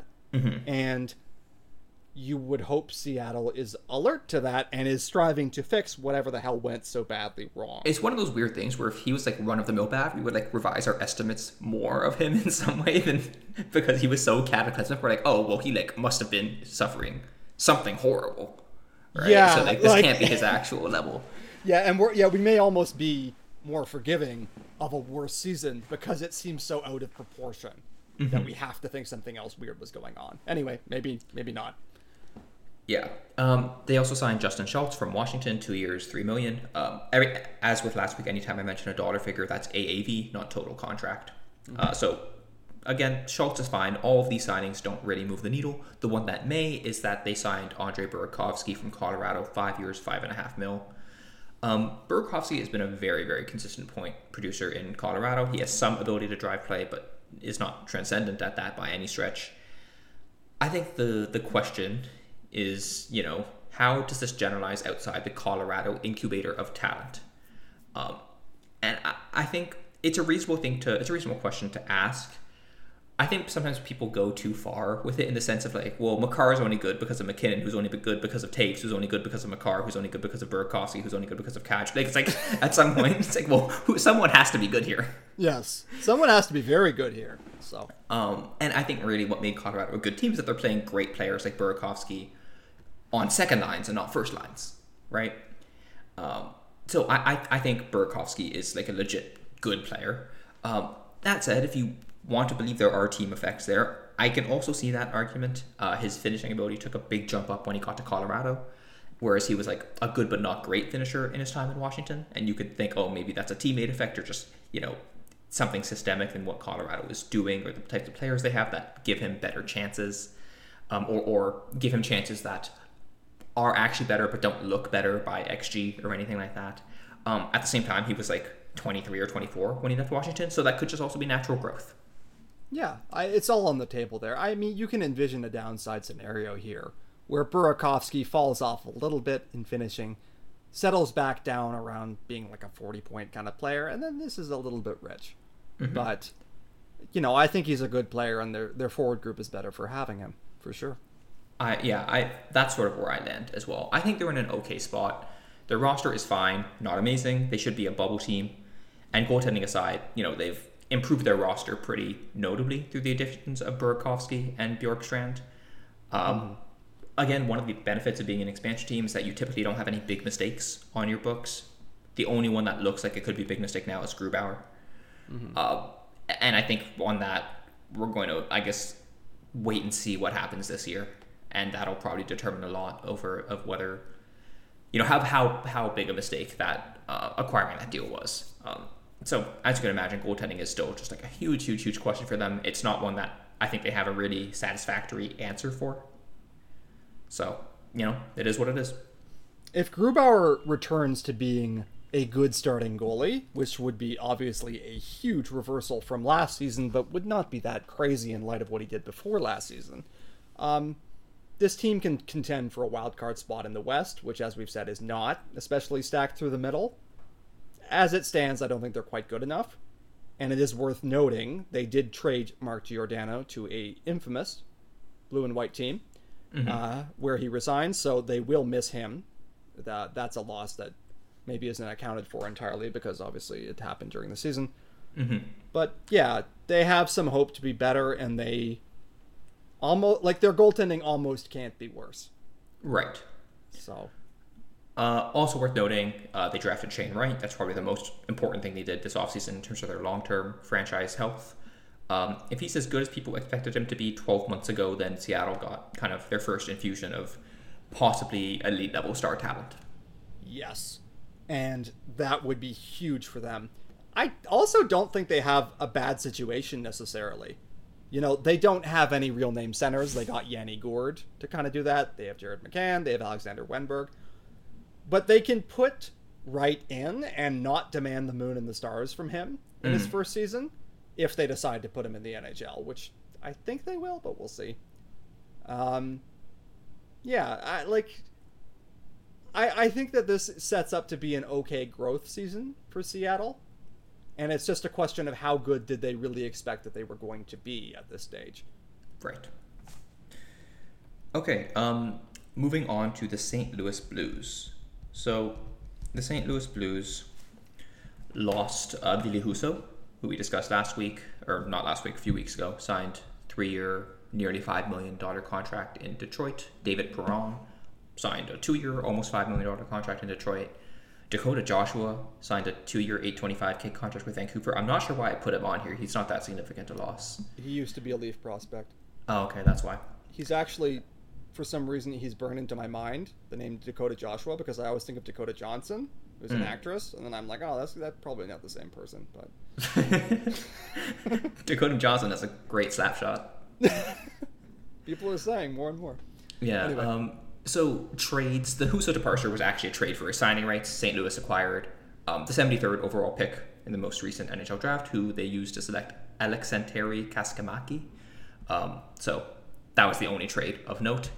Signings and extensions. Some relatively inconsequential ones. Klim Kostin, Martin Frk, Josh Levo, all 1 year, $750K. Noel Acciari from Florida, 1 year, $1.25 million. Low-key, a solid signing in my opinion. Acciari is often injured, but he's a solid depth center when he plays. So he's just a useful player to have around. Yeah, bit of a gamble in the sense of availability, but at that price, why not, right? Exactly. Thomas Greiss was signed from Detroit, so I mean, Detroit and St. Louis kind of swapped goaltenders in some respects. 1 year, $1.25 million. They re-signed Nick Leddy, who they acquired at the trade deadline from Detroit last year. So they traded Oscar Sundqvist and a second rounder to acquire Nick Leddy, and then they re-signed Nick Leddy, which is for 4 years, $4 million. That is far more than he is currently worth, in my opinion. One thing I wanted to note, I just sort of realized this now. This trade completely skipped over me during the trade deadline. We criticized Yzerman in Detroit for the Leddy trade because he traded a second round pick for Nick Leddy, and we're like, Nick Leddy's not that good. Why are you doing that? Mm-hmm. And then he just immediately flipped him for a second round pick. So I guess it worked out fine. Yeah, I actually, and I think Steve Yzerman is demonstrably quite a good GM, even if he makes the occasional decision I question. But The Athletic did a poll on front office confidence, and Detroit came in third behind Colorado and Tampa, who were the Stanley Cup finalists. And I said, that feels a little premature. And I did say that Detroit has a defense group that I wouldn't trust to shut down a desktop computer. And I got an extremely angry response from the Detroit Red Wings fan base, who felt that I wasn't giving Steve Yzerman enough credit, especially for what he did in Tampa. So at this point, it's like, is Nick Leddy just better than we think he is? Or is it just that Yzerman is maybe misestimating him, but he's misestimating him in line with the rest of the NHL, so it kind of doesn't matter as much. Yeah, I don't think Leddy is particularly good. It's just, I guess Yzerman was more in line with the market than I thought he was. So anyways, that's an aside. They also signed Rob Thomas to an 8-year, $8.125 million extension that takes effect in 2023-2024. I should say Robert Thomas. Rob Thomas is like the singer. Right? Oh, it's a hot one. All right. So Thomas is a superstar. This is a really good deal. Comparing to, I don't know, some of the other young player contracts that we saw signed. I guess Josh Norris. I forget the exact dollar figures for Josh Norris, but slightly I would less. rather. Sorry? Yeah, slightly less. Yeah, but I'd rather have Robert Thomas for this contract than Josh Norris on his.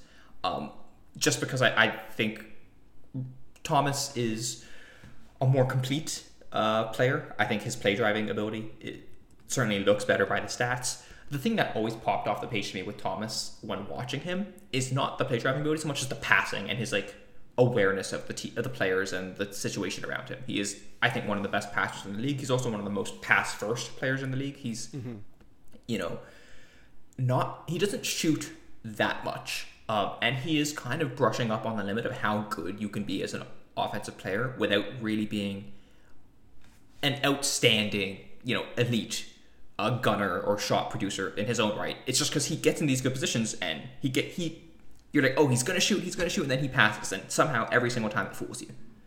Yes. Right. So, St. Louis as a team is sort of a very pass happy team, and a lot of people think this is why they've outperformed XG a little bit. But I think that is most exemplified through Thomas, who is kind of one of the most pass forward players in the league, or one of the most kind of obvious examples of this player archetype. Yeah.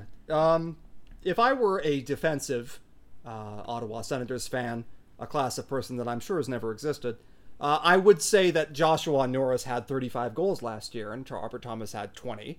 And you guys were still positive, but perhaps a little hesitant in approving the Josh Norris deal in the same ringing tones. To be clear, I think the Norris deal is fine. And yeah, it's fine. Very good.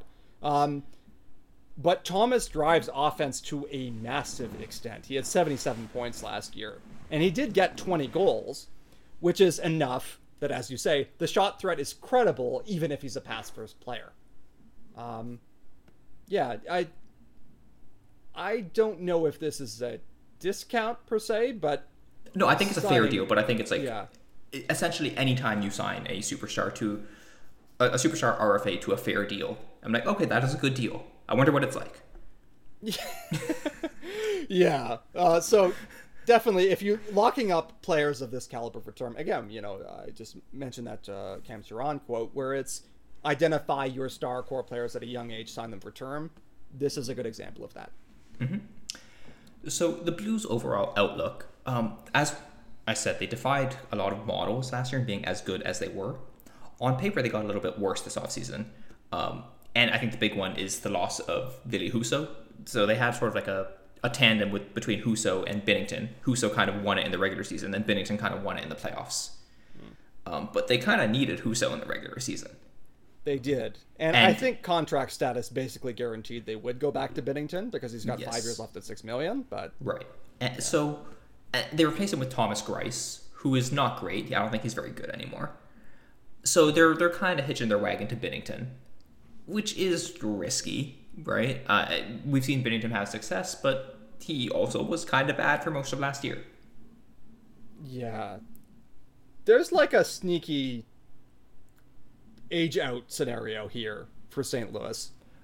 Yes. They've got these big deals to Braden Chen, Justin Falk, Torrey Krug, Colton Parayko, Nick Leddy now. Yeah, their defense is like full of guys who are like, a year or two older than you think, and they're signed pretty deep. So like the back end of those contracts don't look really good. I think losing Perron is rough. I mean, we bigged up David Perron last podcast from Detroit's perspective, so it makes sense that we feel that this is a loss for St. Louis. Perron is, for a team that is sort of built on shooting ability, Perron's a very good shooter. They didn't really adequately replace Perron, in my opinion. So they are going to miss him. Yeah. And as I said, I don't really like the Nick Leddy acquisition or contract signing. So there's like a lot of things I don't like here, and yet they were a very, very good team last year, and they've dropped off a bit, but probably not enough to like take them out of the playoff hunt or anything like that. They still do have some really great players, like, and their offensive style still seems like it makes sense. They have great passers like Thomas and O'Reilly. They have great shooters like Buchnevich and Tarasenko. It's something that makes sense. It's just there are some warning lights, and I can see the end coming like a year earlier than we expect. That's fair. I think St. Louis has done a great job historically of hanging around being a pretty good team, and then the year they won the Cup, they sort of came together and took a big step forward as a great team. And I think that since then they've dropped back down to pretty good. And the substance of these changes is maybe that they get a little bit worse, but they'll stick around in that second tier. I think they're still like, I think there's still a good argument that they're the second best team in the Central. Yeah, but between them and Minnesota and I guess maybe Nashville. Mm-hmm. Like there's no one else in the Central who really took a step up, in my opinion, to unseat them, basically. Yeah. Okay, so that's probably enough. We can talk about Tampa Bay now. So be it. So Tampa Bay, as mentioned, the big trade here was getting rid of Ryan McDonagh, basically cap-upping him to Nashville for Phil Myers, who they then essentially signed an extension to, which takes effect 2023-2024 for 1 year, $1.4 million. Mm-hmm. Right, so as we said, Myers is like fine, 7th D, third pair type, whatever. It's Tampa. They'll take these crappy defensemen and they'll make them playable on a third pair. Twas ever thus, yeah. Yeah, they also lost Andre Palat, as we discussed, signed with New Jersey. So the Lightning will miss Palat, obviously. Just a really, really solid player. Always came up huge in the playoffs. Andre Palat has like 40 career playoff goals, which is like kind of crazy. It just shows you how many games Tampa has played in the playoffs. Yeah, well, I mean, they had that run to the finals in, what was it, 2015? Yeah, against the Blackhawks. Yeah, and then they've hung around as a playoff team, and then they won 2 cups, so that's 8 series, and then they made the finals last year. That's another 4. So he's had ample opportunity to show how good he is. Yes. No other trades, just the aforementioned McDonough trade. So this makes the Lightning worse next year, obviously, but they're not doing this because they think it'll make them a better team. They're doing it because they have to get cap compliant. So the fact that they got out of the McDonough contract scot-free is kind of quite impressive in of itself, and it shows that they're relatively ruthless when they have to be. Foreshadowing. So signings and extensions. Let's get rid of the kind of inconsequential ones. Hayden Fleury from Seattle, a year, $762.5K. Ian Cole from Carolina, a year, $3 million. That's fine depth. Vladislav Nemesnikov from he was on Detroit, then got traded to Dallas, 1 year, $2.5 million. So those are all fine. The big thing that Tampa did is they have committed to their core beyond this current iteration of players. Or have they? I'll get into that. That's what we call in the business a tease. So they extended Mikhail Sergachev 8 years, $8.5 million, starting 2023-2024. Extended Anthony Cirelli 8 years, $6.25 million, starting 2023-2024. Extended Eric Chernak 8 years, $5.2 million, starting 2023-2024. Extended Nick Paul 7 years, $3.15 million, starting this season. So basically, these are all really, really, really long-term bets on the guys they think are going to take over from the Stamkos, Kucherov, Hedman core, right? And players like Vasilevsky and Points are going to be bridges between the two. These are also bets on a rising salary cap, which I think make these look better. I'd say Sergachev is the contract I like the least of these because I think it's the richest, and I think because Sergachev has been sort of behind Hedman and behind McDonough for so long, we actually haven't seen him in like a super robust role. He's not like super sheltered or anything, but it's just like he hasn't played the super toughs or anything like that. Yeah, so it's that just like weird situation where he was a quasi third pair defenseman, even though he played more. That's going to end now. Yes, so now he is like eating at the big boy table with no qualifiers whatsoever. So it's just we haven't. At this point, you're paying him to be an upper echelon defenseman, right? Like that's probably like within the top 10 defenseman contracts in the league. So you're paying him to be an upper half of the league, number 1D. Right. So I don't know that he will necessarily get there or not because I'm low on Sergachev in particular, but just because that's a high bar and I don't know if he's totally demonstrated it yet. Doesn't mean he can't. Just means this is the contract of these ones that I'm like most leery of. Anthony Cirelli, kind of perennial Selke threat in the non-Patrice Bergeron division, which I guess will start to be the real division after next season. Chernak is like a rugged, dependable, and very strong defensively defenseman. So these two don't have amazing offensive gifts, which is why they came in cheaper. And that might make them sort of ill-suited for super top-end roles. Like you maybe don't want Anthony Cirelli to be your number 1 center. You maybe don't want Eric Chernak to be your number 1 defenseman, which I guess he won't be because they're going to have Sergachev signed forever as well. And they have Point to play ahead of Cirelli. Exactly. But like I think these are reasonable. I think Dom Luszczyszyn's model actually thinks these contracts are like sort of negative. And I get that. Like they might be a little more than what they've demonstrated they can do right now. But I think these players are very good. They've proven themselves over a fairly long period of time. And with a rising cap, I think these bets actually have some pretty severe upside because if they hit, they're going to be pretty good value because the cap is going to go up and these guys are going to be making the same amount of money. Now, the downside is, well, what if these guys don't really improve, right? They're not super young or anything, so I don't think we could really expect a huge improvement, but, more marginal changes. Well, then there's potentially a big downside, right? Because you're paying $8 million, you're paying these guys for 8 years for contracts that they're not worth. But the trade protection in these deals is decreasing in time. So these guys all have some level of trade protection, but the trade protection for each one of these deals decreases after, I think, year 4, to the point where they only have modified no trade clauses at that point. So in conjunction with the cap rising, these deals, even if they don't age well, are not going to be incredibly onerous 4 years down the road. Right. Which means I think Tampa would be able to get out of them the way they did the McDonough deal if they need to, or at least I think that's what they're betting on to some extent. And then in the meantime, they are committing to these guys because they need to keep these guys to be a good/great team in the last years of Stamkos, Kucherov, and Hedman. Right. And so there's a clear logic here. There's obviously a coherent plan because they did the same thing repeatedly. Yeah, I think that my ingrained respect for Tampa makes me think more favorably about most of these deals than I normally would. Mm-hmm. They're all good players, so I think that's fine. But there are teams that have fallen in love with their own core. Right. And have sought to recapture the magic. And of course, it's been a great core. They've been the best team in the NHL for the last few seasons. Well, and Tampa's success so far has been based on, in large part, them knowing who they can retain and who they shouldn't. Mm-hmm. Right? Like they said, I mean, I guess it's a bit... Maybe I'm giving them too much credit because they signed these guys and then traded them away, under cap duress. But JT Miller and Tyler Johnson and whoever, they were eventually able to get rid of them. They've often bet on their ability to move on from guys that they've signed to contracts, perhaps prematurely, and they've more often than not been correct. Mm-hmm.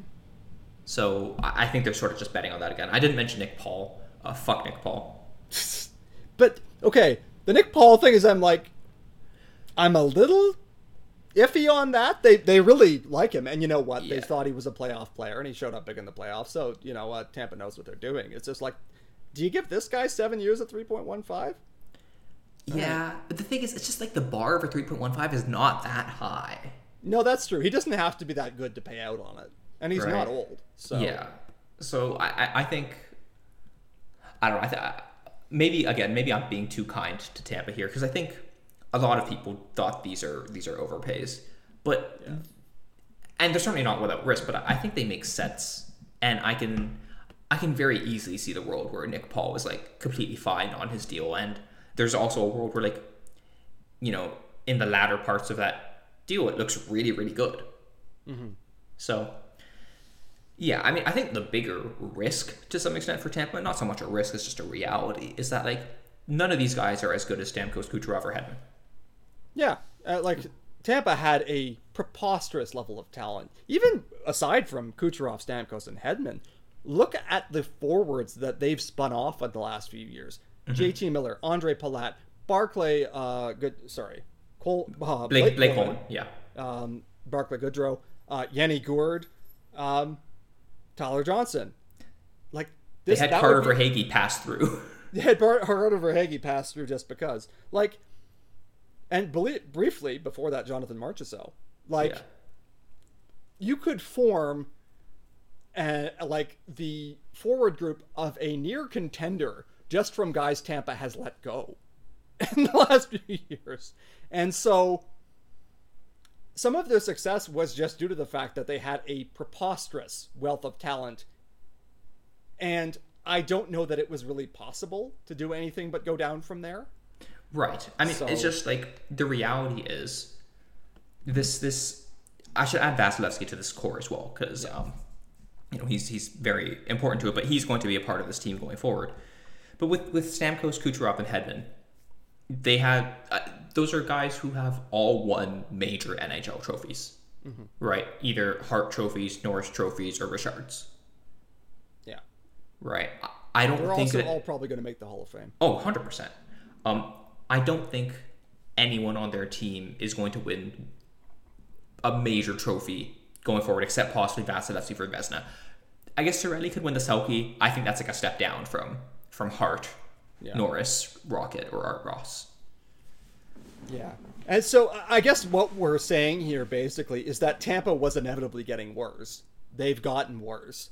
They're getting worse in a way that makes sense. That still leaves them in the contending tier, mm-hmm. but they're declining. If the Leafs get decent starting goaltending, I will pick them to finish ahead of Tampa this season. Yes. Also, Tampa doesn't give a shit about the regular season. No, and at this point, give a shit at all. They probably shouldn't because, as we said, Stamkos, Kucherov, Hedman, and a lot of the parts of their team are getting older, and you just want them healthy and ready for the playoffs. They don't need to prove anything to anyone. If an NHL team were to begin serious load management, the way that we sometimes see in the NBA, I would expect it to be Tampa. Mm-hmm. Anyway. Okay. Yes, basically Tampa's really good. And they've gotten worse, but in a way that is entirely predictable, as you said, and makes sense. Vancouver Canucks departures. Brad Hunt signed with Colorado. I don't know who Brad Hunt is. Matthew Highmore signed with St. Louis. I don't know who Matthew Highmore is either. Yaroslav Halak signed with the New York Rangers. I know who he is. Okay, cool. That's important. Yeah. Trades, none. Yeah, busy offseason in Vancouver. Really the only thing of note they did. Two things of note. One was sign Ilya Mikheyev. This is more than I'd want to pay Mikheyev. He'll be 28 when the season starts. Yeah, 4 years at 4.75. Yes, sorry, I should have mentioned that. Mikheyev has some legit traits. He is very, very fast. I 100% buy his PK ability. I think that will travel with him wherever he goes. No reservations about that.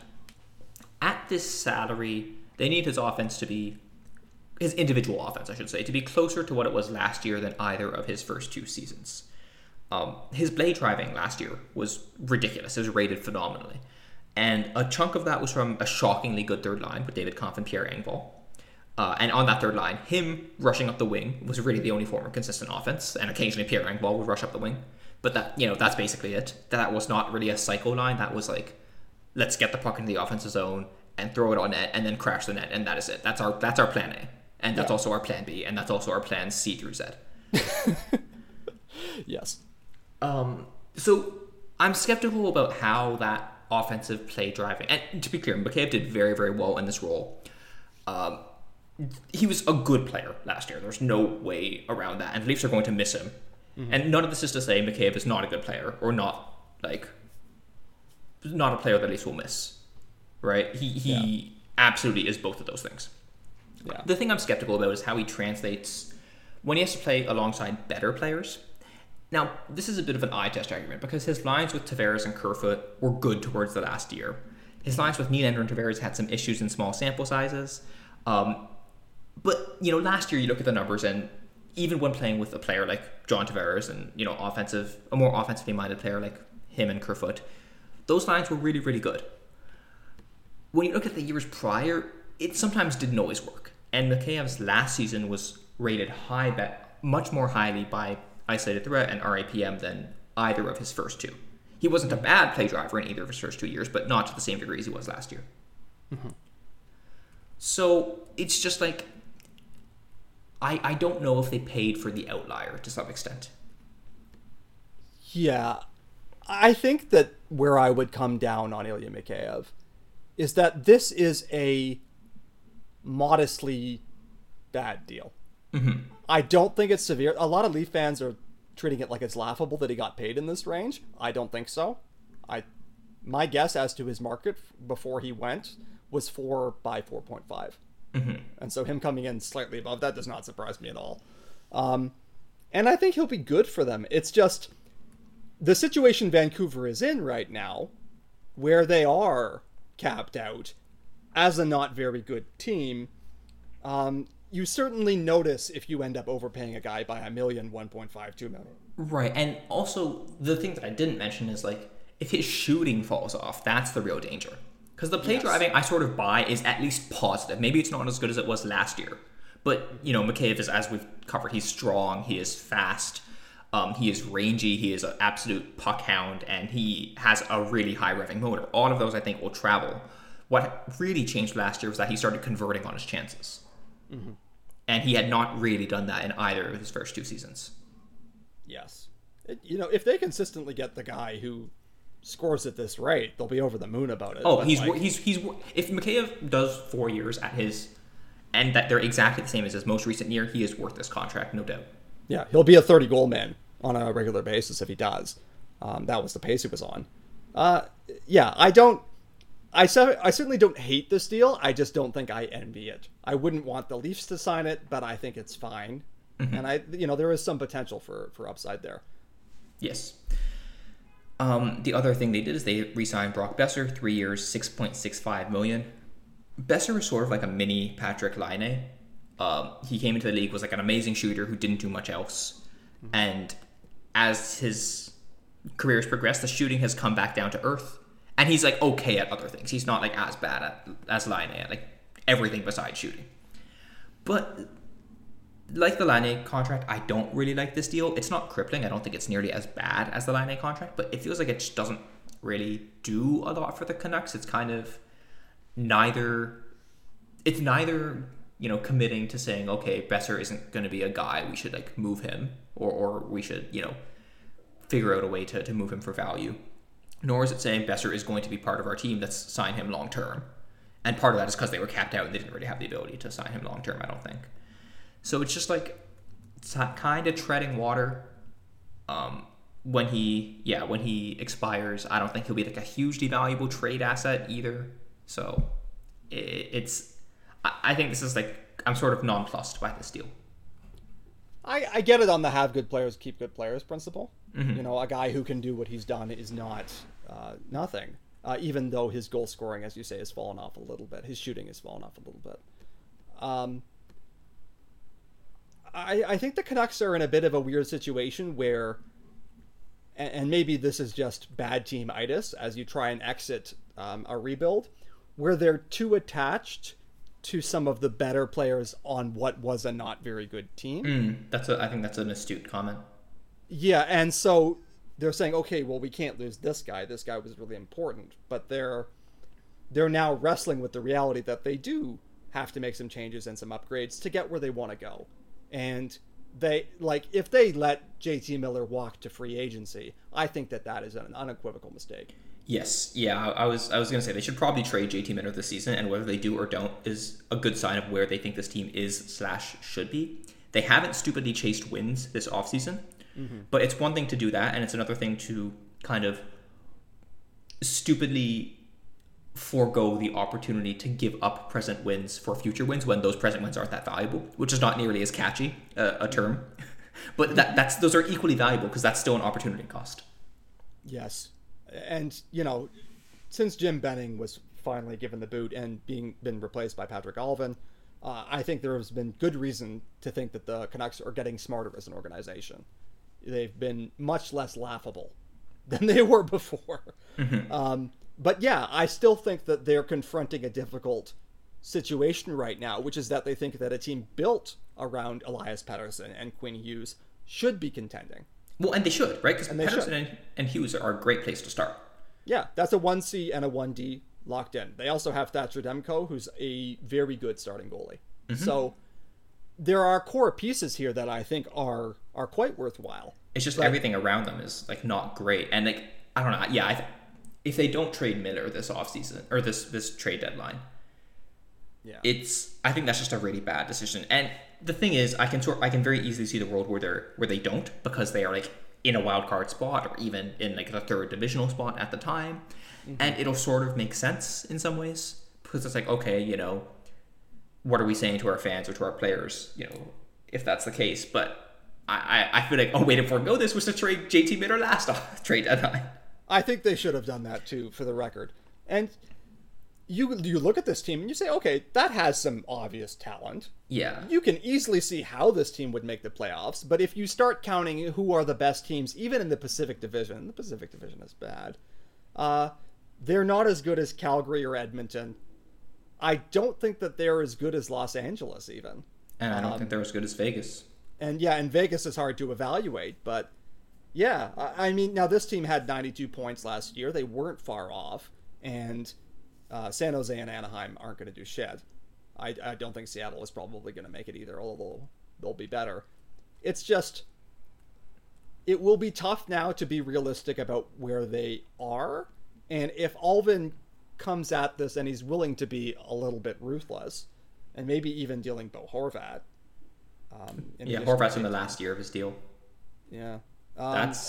He's their captain as well. And he's been through the hard times, and he's a good player. Don't get me wrong. So I don't think by any means it would be foolish to extend him, but they'll have some tough choices going forward that they have to navigate to set this team up to really contend around Hughes and Pettersson, which right now it's not doing. So definitely a big increase in brain power by getting rid of Jim Benning. It's just there are going to be some tough choices to make this move forward to the next year. Speaking of those hard to forecast Vegas Golden Knights, who did they lose this offseason? They lost Max Pacioretty for nothing. He was traded to Carolina for the last year of his $7 million contract. They lost Evgeny Dadonov for essentially nothing. He was traded to Montreal for the OTIR corpse of Shea Weber in the last year of his $5 million contract. They lost Matthias Janmark, who signed at Edmonton for 1/1.25. So those were the only trades they made, Pacioretty and Dadonov. As it turns out, the salary cap is real. They didn't get good value for these guys. Everyone knew they had to get rid of them. They tried to get rid of Dadonov in a way that the league deemed to be, inadmissible. Both Dadonov and Pacioretty are good players. Even if they're slightly overplayed, I'm not even 100% convinced they are. Pacioretty definitely is not overpaid when healthy. Although it's worth noting, after he was traded to Carolina, it was announced that he had a torn Achilles. And he's going to be out 6 months now. Yeah. Carolina can kind of laugh that off because they're going to make the playoffs anyway in all likelihood. So they just really need him for later. But yeah, I mean, I'm just saying that we both agree Pacioretty is well worth this when healthy. He just isn't very often. Yes, yeah. And not very healthy is kind of the running theme with Vegas last year and their kind of year from hell. Yeah. So their signings, they signed Phil Kessel for a year and $1.5 million. Yay! I'm glad Phil's still in the NHL. He'll do Phil Kessel things. He'll go in, he'll score some goals, he'll rack up some assists. He will not see his own blue line. He'll have to be introduced to the goaltender at the end of the year. Yeah, well, in fairness, that's going to be true of a lot of people in Vegas because their goaltending is utterly anonymous. It really is. At present. Yes. So we'll get to that soon. They re-signed Riley Smith, 3 years, $5 million, fine deal. They re-signed Nicholas Roy, or Nicholas Waugh, I don't know how his name's pronounced. 5 years, $3 million. This is also fine, possibly good. I mean, I'm not going to pretend I know a ton about this guy. But he's a 25-year-old who had pretty good play driving results and poor shooting, which is kind of just Vegas as a whole.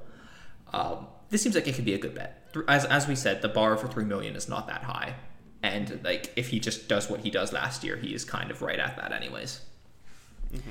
So I think the Knights got a bit unlucky with the timing of items. They traded Pacioretty to get cap compliant, and then they announced that Robin Lehner would miss the entire season due to recovery from hip surgery. This is that foreshadowing about hip surgery that I planted way back when. So with Lehner on LTIR, they may have been able to keep Pacioretty. Not 100% sure, but with Pacioretty on LTIR, they definitely would have at least delayed this decision a little bit further. So they got a bit unfortunate with how things played out in that respect.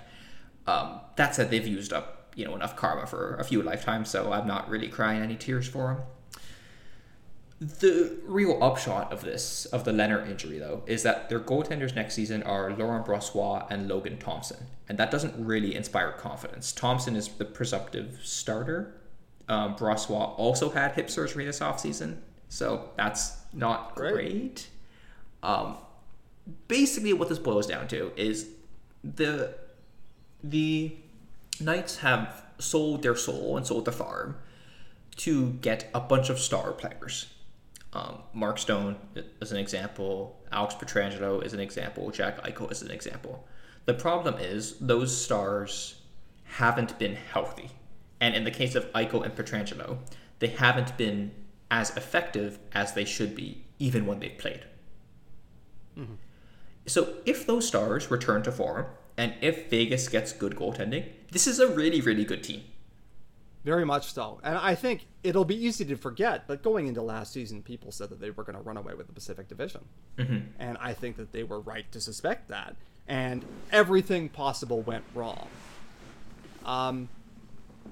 That said, yeah, I think now there definitely are questions. I don't know how good Jack Eichel is going to be. Yes, that's the thing. Yeah, and they're paying $3 million for their goaltenders, and by far the more expensive of that was not very good last year. So right. So Eichel and Pietrangelo, the fact that they've had bad/injured seasons, it doesn't happen in a vacuum, right? That impacts what we think of them going forward. I'm more confident in Eichel returning to his usual self than Pietrangelo, mostly because of age, but Eichel's injury history is scary. Necks, spines, and stuff. That is, I don't know, not a doctor, but necks are important, I think. Yeah, you use them a lot in, head stuff. Yeah. So it's just that could be rough. That could be really, really, really rough. And, I guess in some ways, I would very much like to see Jack Eichel get back to his former self. I think people are underrating how good Jack Eichel was. He was absolutely amazing. At his when he was kind of at his best in Buffalo. I think people feel like he's kind of overrated now. And if he never returns back to that form, maybe he will be. He'll certainly be overpaid if he doesn't. Yes. But he's paid to be a franchise center. He's Exactly. been a franchise center in Buffalo, even though the franchise wasn't worthy of it. And now the question is, can he still be that? And if not, yes, they are paying him $10 million a year. Exactly. Yeah. They missed the playoffs last year. It was like super health related. No guarantee that gets any better, but it'd be hard for it to be worse. As you said, Vegas is kind of a hard team to project because a lot of it just depends on those star players and their injury health. Yeah. And Or their injury luck, rather, I should say. if the goaltending can be not abysmal, so I'm like not what happened to New Jersey last year, basically, this should be a playoff team, in my opinion. It is worth noting they had a Murphy's last season and they were still a bubble team. Yeah. And so my honest prediction for who are going to take the 3 seeds in the Pacific Division are Calgary, Edmonton, Vegas. So, yeah, we'll see. They also hired Bruce Cassidy, who, had good results in Boston, at least in the regular season. So He's a good coach, I think. So. Okay, the Washington Capitals. So the Washington Capitals lost Vitek Vanacek, who was traded to New Jersey for some picks. They lost Justin Schultz, they lost Michael Kempny, and they lost Ilya Samsonov to Toronto. They acquired Connor Brown, who has a year left at $3.6 million from Ottawa in a trade for a 2024 second-round pick. Brown is more or less what he was when he left Toronto. He is like a roughly league average player, and his value will be like a little bit above that or a little bit below that in any given year. Yeah. And, I think that he's fine at that price. He's almost exactly worth that. Yes. Connor Brown is the most worth a second-round pick player in the NHL. Yeah. If you told me a player was traded for a second-round pick, I'm like, it was Connor Brown. Yeah. Like, him or someone very similar to him. Exactly. That's fine. The big signing that Washington made is that they signed Darcy Kemper for 5 years, $5.25 million per year. He was the best goalie on the market, so this is potentially a big upgrade for them. The downside is a little bit scary, given Kemper's age and the term of this deal. Kemper is 32. But it's Washington. Washington understands the assignment. Mm-hmm. They are here to, make attempts at winning games and get Alex Ovechkin some goals. That's it. Right? They do not care about years 4 and 5. To a remarkable extent, I don't think that this is the front office. The front office wants to win. Of course they do. But the Washington Capitals fan base, and I think even a little bit the team, are just sort of like, yeah, like, we got our cup. It's fine. We are now an entity devoted to getting Alex Ovechkin the goals record. And that matters more than whether we're really contending, which they're not. No. I don't think. But this move, I think, gets them at least being more competitive again. Yeah, if Kemper is as good as he was in the regular season for Colorado last year, Washington is definitely going to make the playoffs and is probably going to surge up. Yes.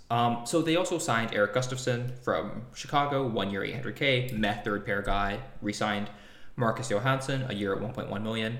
A fine player, not what he used to be. Concussions and other injuries have kind of hurt Johansson's career in a pretty sad way. The other deal that they made that I like, and I think Washington has improved, they signed Dylan Strome.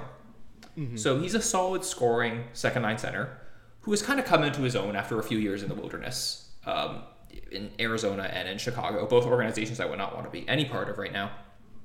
Mm-hmm. So I think this will be helpful, especially because Washington is sort of facing this issue where Nick Backstrom and Tom Wilson are injured to start the year.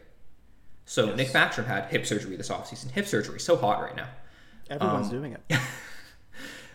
So he'll play at some point this year, probably not immediately. He is, I don't want to say Nick Backstrom is like washed, but he's like approaching the laundry machine. Well put. Yeah, I mean, look, the end is nigh. Yeah. For Backstrom, he's got 3 years left at 9.2, and maybe this is kind of the way it's going. With Dylan Strome, I wondered if he was going to get overpaid because it was a thin free agency crop at center. We're looking at it was Kadri, then a big drop off. Trocheck. A big drop off. So Strome and Trocheck were the next tier. And then also Strome. Yeah, both Stromes. Yeah. And Dylan Strome played with Patrick Kane and Alex DeBrincat last year. Yeah. And so I kind of wondered if he might get a little inflated. However, at 1 year at 3.5 million, he can be a notable step down from what he was last year in production and still be worth that. And Yep, absolutely. they need him. So, yeah.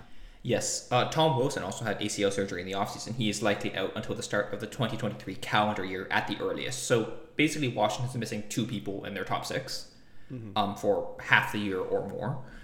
That creates some real issues for the Caps, who presumably want to do the best that they can to contend. You know, they're an old team. Ovechkin and Backstrom are the obvious ones, but Oshie is like 35, Carlson is 32, Orlov is 31. Kuznetsov is an old 30. Mantha is 28, so he's like kind of the youngest of their kind of important players. So in a tough division, they're going to have to tread water for a while without 2 members of their top 6. And I think that's one of the big benefits of getting someone like Kemper. He can maybe just give you some ballast to keep you afloat when you're not that great a team.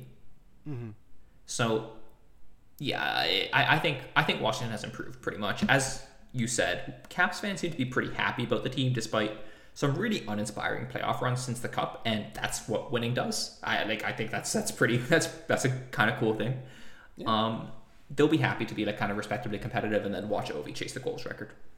Yeah, like this is right in the middle of the Metro. Is where I would have them. So them finishing on either side of the playoff cut line wouldn't really shock me. And Kemper, as you say, gives them some potential to rise above that. But yeah, as we said, this is an entity devoted to getting Alex Ovechkin as many goals as they possibly can. So we'll see. Yep. All right, last and least, Winnipeg. Oof. Yeah. I swear, does Kevin Cheveldayoff like have a phone? Maybe not. Like, maybe he just sort of hangs out and does nothing. For a guy who is, I believe, now the 3rd longest tenured GM in the NHL, he does remarkably little. He's very underactive, I would say. He's you could say he's patient. He's like Flanders' parents. You know, we've tried nothing, man, and we're all out of ideas. Yeah. In fairness, like he's working with a pretty difficult hand in Winnipeg. So they lost Eric Comrie, who signed in Buffalo. They lost Zach Sanford, who signed in Nashville. They made no trades. They re-signed Mason Appleton for 3 years, $2.167 million. They re-signed David Gustafsson, 2 years, $775K. Those are both kind of whatever, not really changing the makeup of their team that much. They've re-signed Pierre-Luc Dubois for 1 year, $6 million. He'll expire as an RFA. This seems like it's kind of ready for a divorce already. Yes. Winnipeg has a very fundamental problem of a lot of their good players don't want to be there. And unfortunately, that appears to be coming a cropper again. Yep. Dubois made it very clear a long way out. He's like, I don't want to do this anymore. Yeah, Dubois like been twerking for Montreal.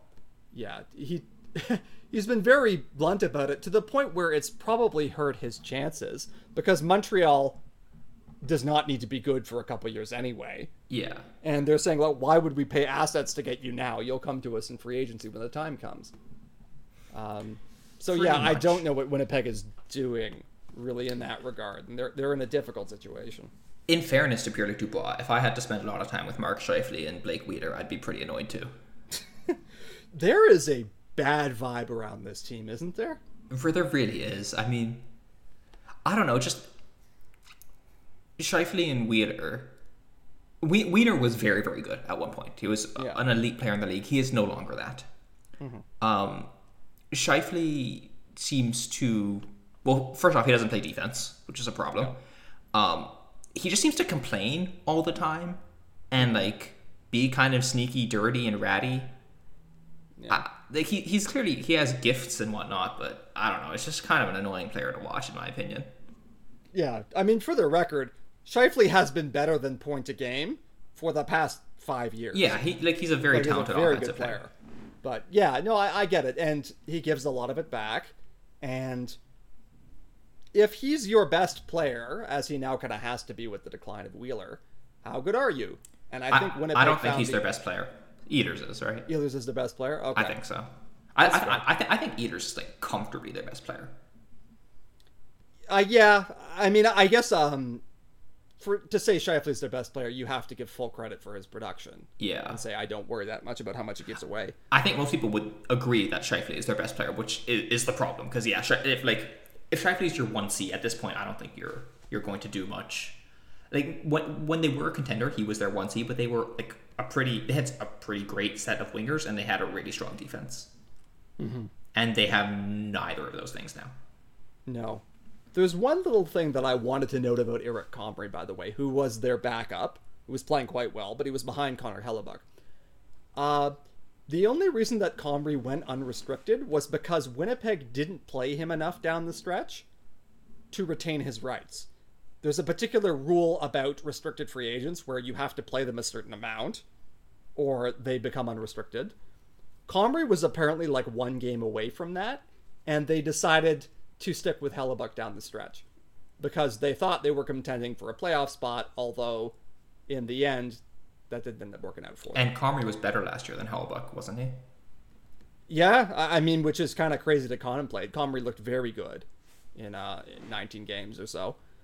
But that feels a little bit like an unforced error. Mm-hmm. You can also note, Paul Maurice just kind of walked out the door on the Winnipeg Jets. He said, I don't really want to do this anymore. And now he's the head coach of the Florida Panthers. So I think Maurice, who is, if nothing else, a rather gifted career survivalist, I guess. Everyone seems to like him wherever he goes. I think he knew which way the wind was blowing in Winnipeg and decided to get gone. Mm-hmm. That's got to be the biggest differential in weather quality. Yeah, from Winnipeg to Florida. Especially because you don't have to deal with Florida summers. Florida summers are probably as bad in some ways as Winnipeg winters. Yeah. Right, because it's just going to be hot and muggy at all times. But Florida winters seem pretty good. You would certainly prefer them to Winnipeg winters, which are among the worst of any city on the planet. Anyway, I gotta say, the Jets are in a difficult situation. I thought they did some things that made sense to upgrade their defense last year. Wasn't as successful as they hoped. Connor Hellebuck looked mortal as opposed to superhuman, and that kind of exposed a lot of limitations on this team. Wheeler is getting old. They need more than they get defensively from Scheifele and Connor. I don't know. This team is in a very difficult situation. They didn't get better. No. They have to make They didn't do anything. They didn't do anything. How could they get better? And so now they have a decision to make about Pierre-Luc Dubois. They basically have to trade him. Yeah. What team is going to trade a lot for Pierre-Luc Dubois, where he's he's going to have a reputation as a bit of a malcontent now? Yeah. And, the only way you can conceive of it is if they let them negotiate an extension with Dubois before he's traded. Dubois may not want to do that, especially if he's determined to go to Montreal. So Winnipeg is in a brutal situation.